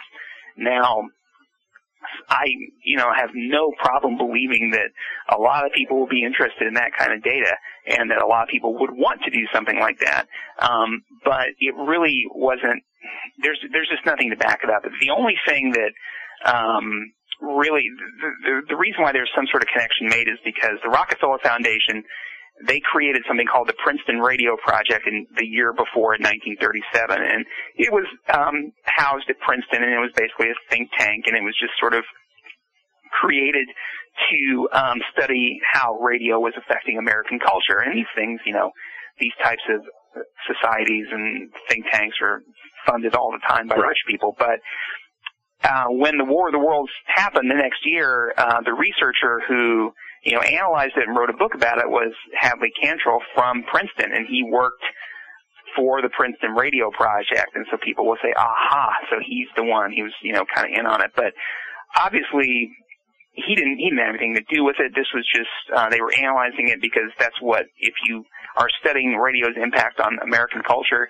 you kind of can't ignore something like the War of the Worlds broadcast. Right. And also, Wells, there's just zero evidence that Wells in any way, colluded with anyone to do anything, because he was barely there during the week that this was being done. As I say in the book, he was off, rehearsing for a Broadway play, and he was, having multiple affairs, with people, and he was a busy guy. He had better things to do. Yeah, he had other things to do. And he kind of swooped in at the last moment like he always did, and sort of, Saturday and Sunday afternoon sort of created this thing. So, but it really, you're right to say, this has really become, I think a cornerstone of UFO culture and conspiracy culture. But unfortunately, in this case, in my opinion, there's really nothing to it. But boy, I wish there was. Right. It's a great story. And like you point out about the quote there from the guy about never let a crisis go unutilized. I think I probably butchered that, but go to waste. Yeah, I think that mindset probably also applied to this, where of course there's a wealth of information there to be understood about mass hysteria and how it happens. So of course someone would be interested in it. They didn't need to manufacture it, but they certainly would take advantage of it happening. Exactly. And you can't really fault them for that. Oh no. Yeah. No, it's human nature, And so I would never be like, it would be criminal not to study that kind of thing. Right. And before, we were kind of talking about this, before we started the interview too. I think, one impact, very real impact that the broadcast had was, I think it sort of, I don't know what the right phrase is. Maybe it kind of softened people up a little bit and made them a little more receptive to the idea, again, of things coming from out of the sky, and that there's something going on up there that we don't realize. As you say, Wells in later years has sort of bragged that he was the guy who really kind of started this whole UFO thing. Even though, and technically, these Martians, they flew down from Mars, and they flew down in these pods, and they landed in the ground. So, technically they were unidentified flying objects, right? And so he could sort of lay claim to that. But you think 9 years later, when Arnold came around and his description of these flying saucers, I think, my opinion is that I think the public was more receptive than they would have been had this War of the Worlds broadcast never happened. Yeah. And I think it sort of brought the idea of aliens and UFOs and, contact, it brought that into the mainstream. Because you think about it, before that, there was really no mainstream movie or book. Science fiction wasn't mainstream. It was the province of, sort of Pulp Fiction, and it's what little kids read, and it was Edgar Rice Burroughs, and you sort of read it under covers at night with a flashlight. Yeah. But people weren't making blockbuster science fiction movies. The science fiction movies were few and far between in the 1930s. And for that matter, it was it was pretty much straight ahead dramas and comedies and musicals. So, so I think that the War of the Worlds broadcast has sort of just brought the idea of UFOs and aliens and all of that into popular culture in a way that we just really hadn't seen before. And I think it started the ball rolling for a lot of things that would come later. And as I mentioned to you before we started the show, and I kind of alluded to it here, I definitely think that it was used, again, utilizing the crisis in a way. I definitely think it was used as justification down the line for the UFO cover-up in a lot of ways. I believe it was even cited in one of these, internal reports or something like that it was like, based on the War of the Worlds thing, we can't be just announcing willy-nilly that there's aliens here because people are going to freak out, so. Oh, right. Yeah, it was both the perfect excuse to not disclose any information, because you're exactly right. Well, look what happened when you had just a few, basically, a fraction of the American population thought we were being invaded. And you see how it tore up the entire country. Can you imagine if everyone all at once simultaneously, were told that, aliens are in fact real? I think you're absolutely right. It became the ultimate excuse, and it also became the ultimate weapon with which to ridicule people who believed they had seen something in the sky, that they had witnessed something, because the quick, almost automatic comeback was that, well, you're some of these crazy people who's going, you're gullible, right? You're like those people who heard the broadcast and thought we were being invaded. And the people who, originally saw, witnessed these UFO sightings, I've heard some recordings that MUFON and some of the UFO organizations made to their hotlines back in the 60s and 70s, and you hear a lot of these recordings of people calling in and reporting sightings, and it's kind of unnerving. It's kind of uncomfortable because these people are scared out of their mind. Yeah. And, and they're really like, their entire worldview has been shaken. And I think it's very easy in that type of situation for people to say, oh, well, you're just overreacting, just like those people did who heard the War of the Worlds broadcast. So yeah, I think it's been used as both an excuse and sort of a weapon. Right. 75 years later, the footprint still affects us today. It's amazing. Exactly. Now, we're heading toward the close here. Just to sort of like, I guess, in a way, wrap up the story. Talk a little bit sort of about how Wells reacted to all this in later years. I thought that was interesting. You develop it quite a bit, you detail it quite a bit in the book, where it's sort of like you can never really get a read on what exactly his thoughts are on the whole thing. Sometimes he seems embarrassed by it. Sometimes he's sort of like the carnival barker, where it's like he's jumped on the story that it was all intentional and everything, because it makes him look. He doesn't let facts get in the way of a good story. So I mean, that's the perfect way to put it. As I said before, I mean, he is a trickster, and he loved. I mean, again, it's so frustrating and infuriating. You're trying to write a book about this, and he'll say one thing one day and one thing the next. And what you have to remember about Wells is that he was a showman first and foremost. And what I think he would do was, if he was in a serious interview with, say, a respected broadcaster, he would take the position that, well, of course I had no idea, and this was just sort of a terrible thing, because I'm such a sophisticated person, he would sort of play to his audience.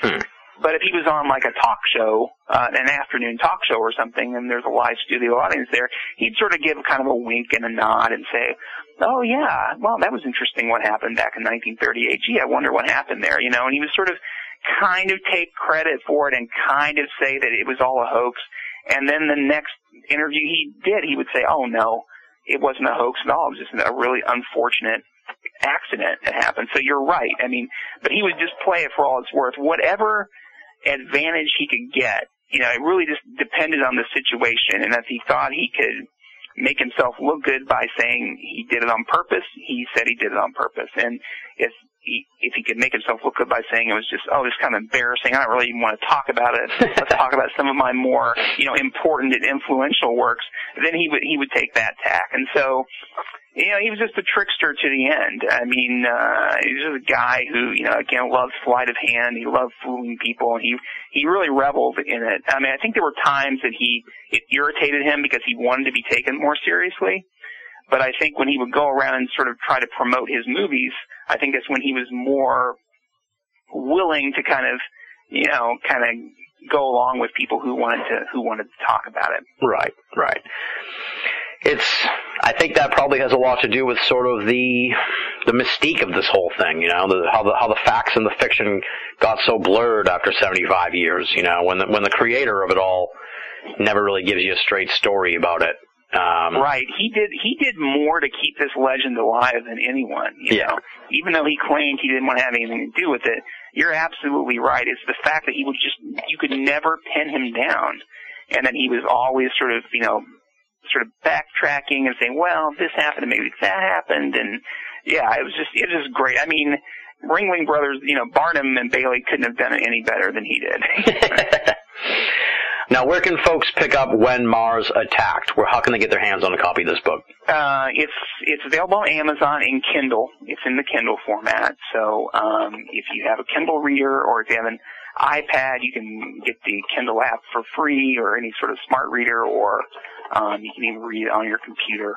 But they can get it there. And if they want to learn more about it, they can go to whenmarsattacked.com. And I have a press kit there. I have a sort of overview of the entire event. If you want to learn a little bit more about it, I've got an excerpt from the book, things like that. Nice.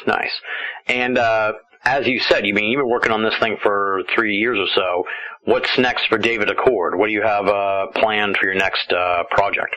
Well, I just finished this weekend, actually. I just finished. I wanted to do something a little less taxing. This took so much time and effort, but kind of related. I'm a big fan. I don't know if you're familiar with the horror writer H.P. Lovecraft. Oh, yeah. Okay. Yeah, I'm a big fan of his going back many, many years, and I just wrote as a brief. It's sort of like 10,000 words. It's sort of like a long essay or kind of a monograph.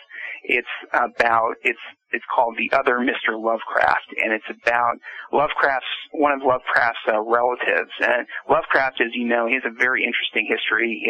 His family tree is filled with, madness and suicide and all this stuff. And a lot of people kind of speculate about how his genealogy sort of impacted these crazy, and incredibly scary stories he wrote. So I've written a book about an incident that occurred in the late 1890s with one of his relatives, and it's just fascinating. It's about suicide and spiritualism, and a lot of interesting details about the spiritualism craze of the 1890s, when it was, that was the hot thing, when people trying to contact spirits and deceased loved ones and holding seances and things. And so all of these things kind of converge together, and just the fact that it happened to someone, in Lovecraft's sphere is just really interesting. And so it's called The Other Mr. Lovecraft. It's available on Amazon as well. I just finished that. Oh, nice. And I've got probably half a dozen other ideas. I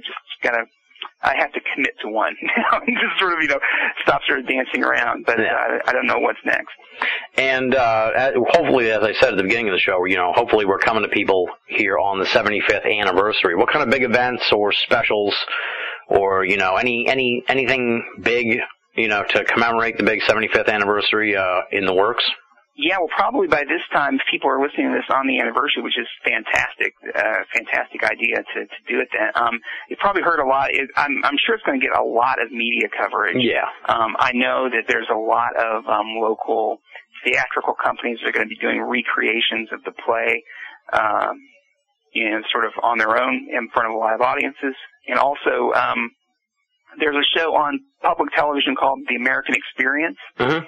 And they are going to also have a special documentary on the War of the Worlds broadcast. And I think it might also be, on or around the anniversary date. But I think people are going to be seeing it everywhere because, 75th anniversary is kind of a big deal. Yeah, it's kind of an oxymoronic question in a way because I guess we're a part of that.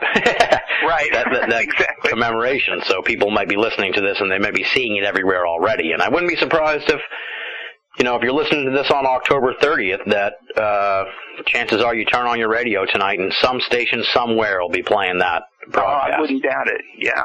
So definitely, and if you can, folks, definitely check that out because it's amazing. And as I said, it holds up amazingly well. And With that said, I can't thank you enough for coming on the show, David. I've really enjoyed this conversation. It's right in the wheelhouse of where BOA Audio is going and has been going for the last few years. This sort of the marriage of the paranormal and the real and the fringe elements of the esoteric. And I absolutely loved the book, When Mars Attacked. Folks, go out and pick this up. You will learn so much about the War of the Worlds broadcast and the events that led up to it and how it all sort of came together. I mean, you really will get a fantastic understanding of what went down on October 30th, 1938, and you will definitely be so much more informed about this infamous broadcast. And that's thanks to David here. So thank you once again for coming on the show, pal. Well, Tim, I can't thank you. Man, I'm blown away. I don't know what to say. Those are some very kind words. And I just say, as someone who's been with you from the beginning, it's just been just fantastic to be on the show with you. And thank you for taking the time to, first of all, read the book, and then to ask such great questions. I really appreciate it. Well, the pleasure was all mine, pal. And keep in touch, and hopefully we'll get you back on the show to discuss your other stuff. That'd be great. Thank you very much. That does it for this edition of BOA Audio Season 8. Big thanks to David Accord for coming on the show and providing a tremendous amount of enlightening information about the War of the Worlds. You can find out more about his book at www.whenmarsattacked. Pretty simple, all one word, When Mars Attacked. Once again, I cannot put this one over enough, folks. It is tremendous. And as hardcore BOA Audio listeners, I ask you to help out a fellow BOA Audio listener, and if you're interested, pick up When Mars Attacked. You will not be disappointed. Moving right along now, it's time for BOA Audio listener feedback, and stunningly, it is the first BOA Audio listener feedback of the season, even though we are up to episode 4. That is, of course, because we do not feature listener feedback on the live programs. So I thought it was high time to dig into the BOA Audio mailbag and read some emails from the BOA Audio listeners. The first one comes from Mike in France and Ken in Saudi Arabia, and here's what they have to say. Hey Tim, me and my brother drank a case of beer and ended up doing this jingle for you. Hope you like it. We enjoyed doing it. Love the show. Mike in France and Ken in Saudi Arabia. P.S. Visit my site at offtheloop.com. I'll post a What's Up review on your show. Bon courage. Not bon voyage, bon courage. I'm not sure if that's an actual French expression or just something that Mike made up, but I like it. So thank you for writing in, Mike and Ken. Chances are, if you tuned in to the very end of the last edition of BOA Audio featuring Peter Robbins, you heard the jingle that was created by Mike and Ken. I could not believe it when I first listened to it. I was completely blown away. It starts out slow and sort of intriguing, and then it gets wacky and hilarious and awesome and just strange. So tune in here to the very end of the show. You'll hear it. We're going to use that officially now as our closing song on the program because I was just totally thrilled by it. And it kind of captured the weird, wacky nature of BOA Audio. So kudos to Mike and Ken. See, some good things can come from drinking a case of beer. And the BOA Audio end show jingle is the perfect example of that. The next email comes from Joey, who posted on the Banal of America Facebook page. He says, proud to say I've listened to every episode, some of them twice, and a lot 4 or more times. One of the most comforting podcasts to me. There should be a club for listening to every BOA episode. Joey. Thank you for writing in, Joey. I'm amazed that some folks have listened to shows 4 or more times. Although I can imagine they would, because there are some episodes that are tremendous, and if I didn't create them and produce them, I'd probably go back and listen to them 4 or more times. Some shows I've listened to maybe 3 times between the editing and fixing up various aspects of it, but I gotta give kudos here also to Joey, listening to every episode. I'm going to assume that includes the much maligned and controversial baseball episodes. That's where you really separate the tremendously hardcore listeners from just the purely hardcore listeners, the people who tune in even to the infamous baseball episode. So maybe Joey can clear that up and get back to us on that. And since there is no club, I guess we'll call him the founding member of the Every BOA Audio Episode Club. Congratulations, Joey. The next message comes from Lawrence, who also posted on the BOA Facebook page. He says, according to my calendar, Rux Giving is nearly upon us. This will give you a chance to discuss something that, remarkably, has never come up in all of your interviews. The Bionic Man versus Bigfoot. This came out in 1977 and has an incredible resonance with real events. First, Bigfoot is pals with the ETs. Also, the ETs are meddling with our nuclear program. The ETs have underground bases and also abduct people. You might be too young to remember this. I was about 6 when it came out and it blew me away, but I bet Rux has a lot to say about it. The full episodes used to be on YouTube, but alas, I don't know where they can be found for free anymore. I believe Hulu has it, but on the other side of their paywall. Please look into this, and be sure to ask old Bruce Rux what he thinks. Lawrence. Well, you're right, Lawrence, that I am too young for that one, because it came out in 1977. I was born in 79, so it was actually -2. When the Bionic Man versus Bigfoot first aired. I take it was a TV show because you say full episodes. And I'm completely out of the loop on this one, but I will definitely look into it. I've posted it here into my Rux Giving notes for this year's Rux Giving, and you give me a good chance here to plug Rux Giving because we're only about 2 days away from November 1st, and that means we're really only about 3 weeks or so away from Rux Giving 2013, and once again I'll turn over the question compiling duties to the BOA Audio listeners this year. Stay tuned to Banal of America and BOA on Facebook, where I'll have more information on that.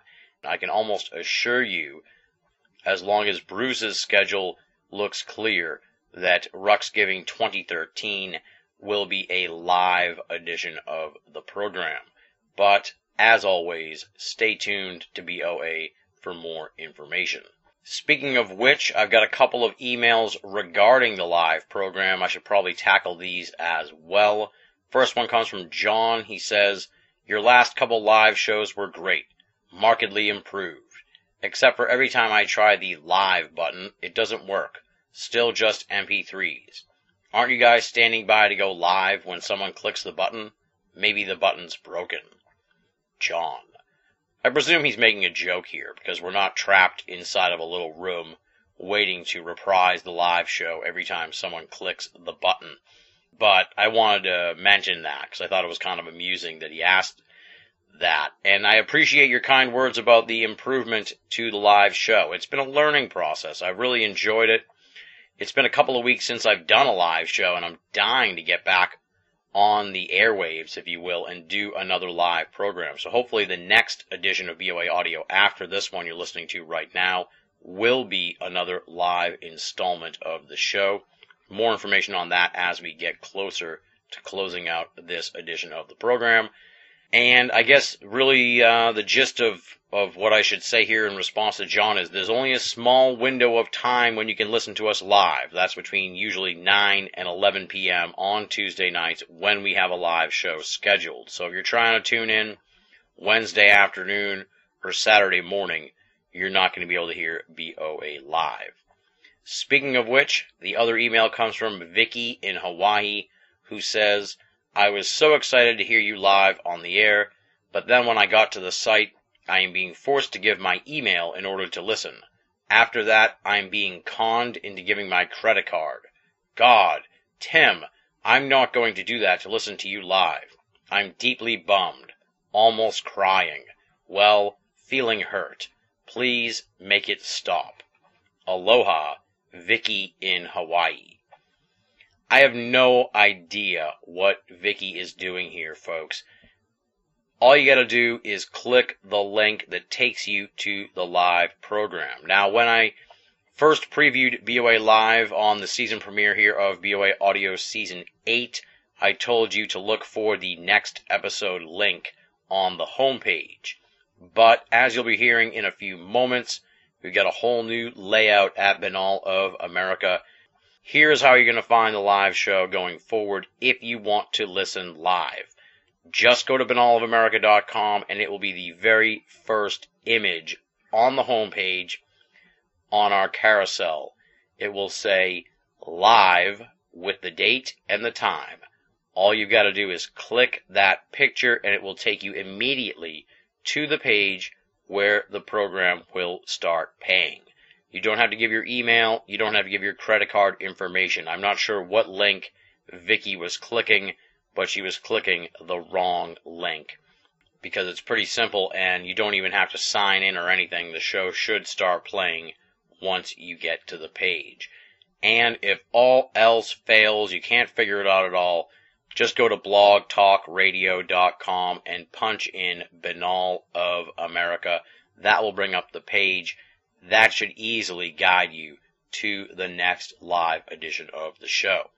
If you have any more troubles, folks, reach out to me and hopefully I can help you get tuned in to BOA Live. And with that, we will pull the strings and close up the BOA audio listener feedback mailbag here this week. I'll definitely try and keep it going on the taped installments of BOA audio because I do enjoy reading these emails and responding to the BOA audio listeners. If you'd like to reach out to me for future installments of BOA audio listener feedback, there are a myriad of ways to do so. Simply go to binnallofamerica.com, BINNALL of America.com, and click the contact button. Or you can write to boaaudio@hotmail.com. Additionally, if you want something a little more interactive, you can join up at the official BOA forum, theusofe.com, theusofe.com. It is BOA's paranormal playground where we discuss the esoteric and pop culture as well as whatever else is going on in the world. I would be remiss if I did not mention that I'm on Facebook and Twitter, so just punch in Binnall, BINNALL. That'll bring up my profiles. Feel free to befriend me, follow me, or poke me. It's all good, and I'd be happy to have you as part of my online circle of friends. And finally, let me plug Binnall of America on Facebook. We're up to 1,095 likes. We're kind of hovering there. We've plateaued a bit. We actually lost some likes. I don't know what I did wrong, but people unliked us. Other folks filled in the gap, so we kind of dipped and went right back up to the plateau of 1,095. Get us to 1,100 and you get the shout out on the program. So if you have not done so yet, punch in Binnall of America on Facebook or click the Facebook link at Binnall of America and like us.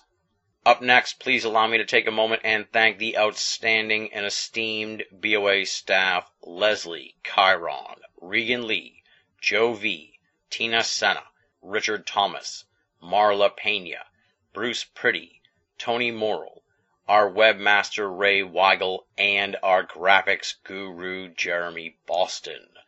As I mentioned earlier, maybe I should have led the outro with this big news, but chances are you've already figured it out. We've got a whole new layout at Binnall of America, kind of more of a blog layout, but we've kept the spine of BOA intact. So if you are very familiar with Binnall of America and you head on over to the website right now, it's going to look different from the way it used to, but you should still be able to find BOA audio very, very easily. And the cool thing about BOA 3.0 and the new blog infrastructure is that it's going to allow the BOA staff to post their own columns. They no longer have to rely on me to do all the formatting and uploading.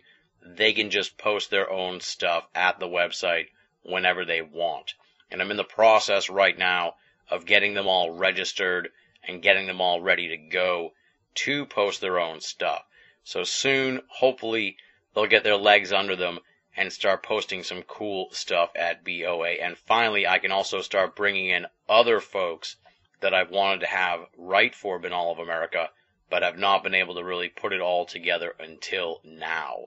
There's going to be a lot of exciting stuff going on at BOA 3.0, in addition to the freedom that is afforded to the BOA staff.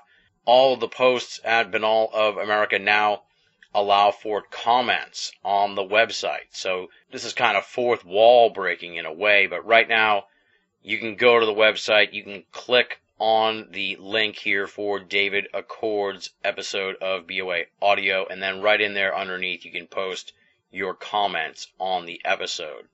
Then I can add those into the pile of BOA Audio listener feedback stuff, or respond to your comments or questions right there at Binnall of America. So essentially we're going to add another layer of interactivity to Binnall of America. And one more thing, I want to take a moment here and thank Ray Weigel for all of his work putting together BOA 3.0. It's been a long process, and that's not Ray's fault, that's my fault, because this project would get tabled for weeks and months, and I'd have to come circle back around and be like, all right, I'm ready to take the next step on this project. It just took longer than I ever thought, and that was really on my shoulders. So a lesser web designer probably would have walked away months ago, but Ray was just overwhelmingly patient with my insane schedule and working with me, so I cannot put him over enough. Thank you so much, Ray, for all of your help getting BOA 3.0 up and running. And, of course, big thanks to Jeremy Boston, who once again provided the awesome graphics at BOA.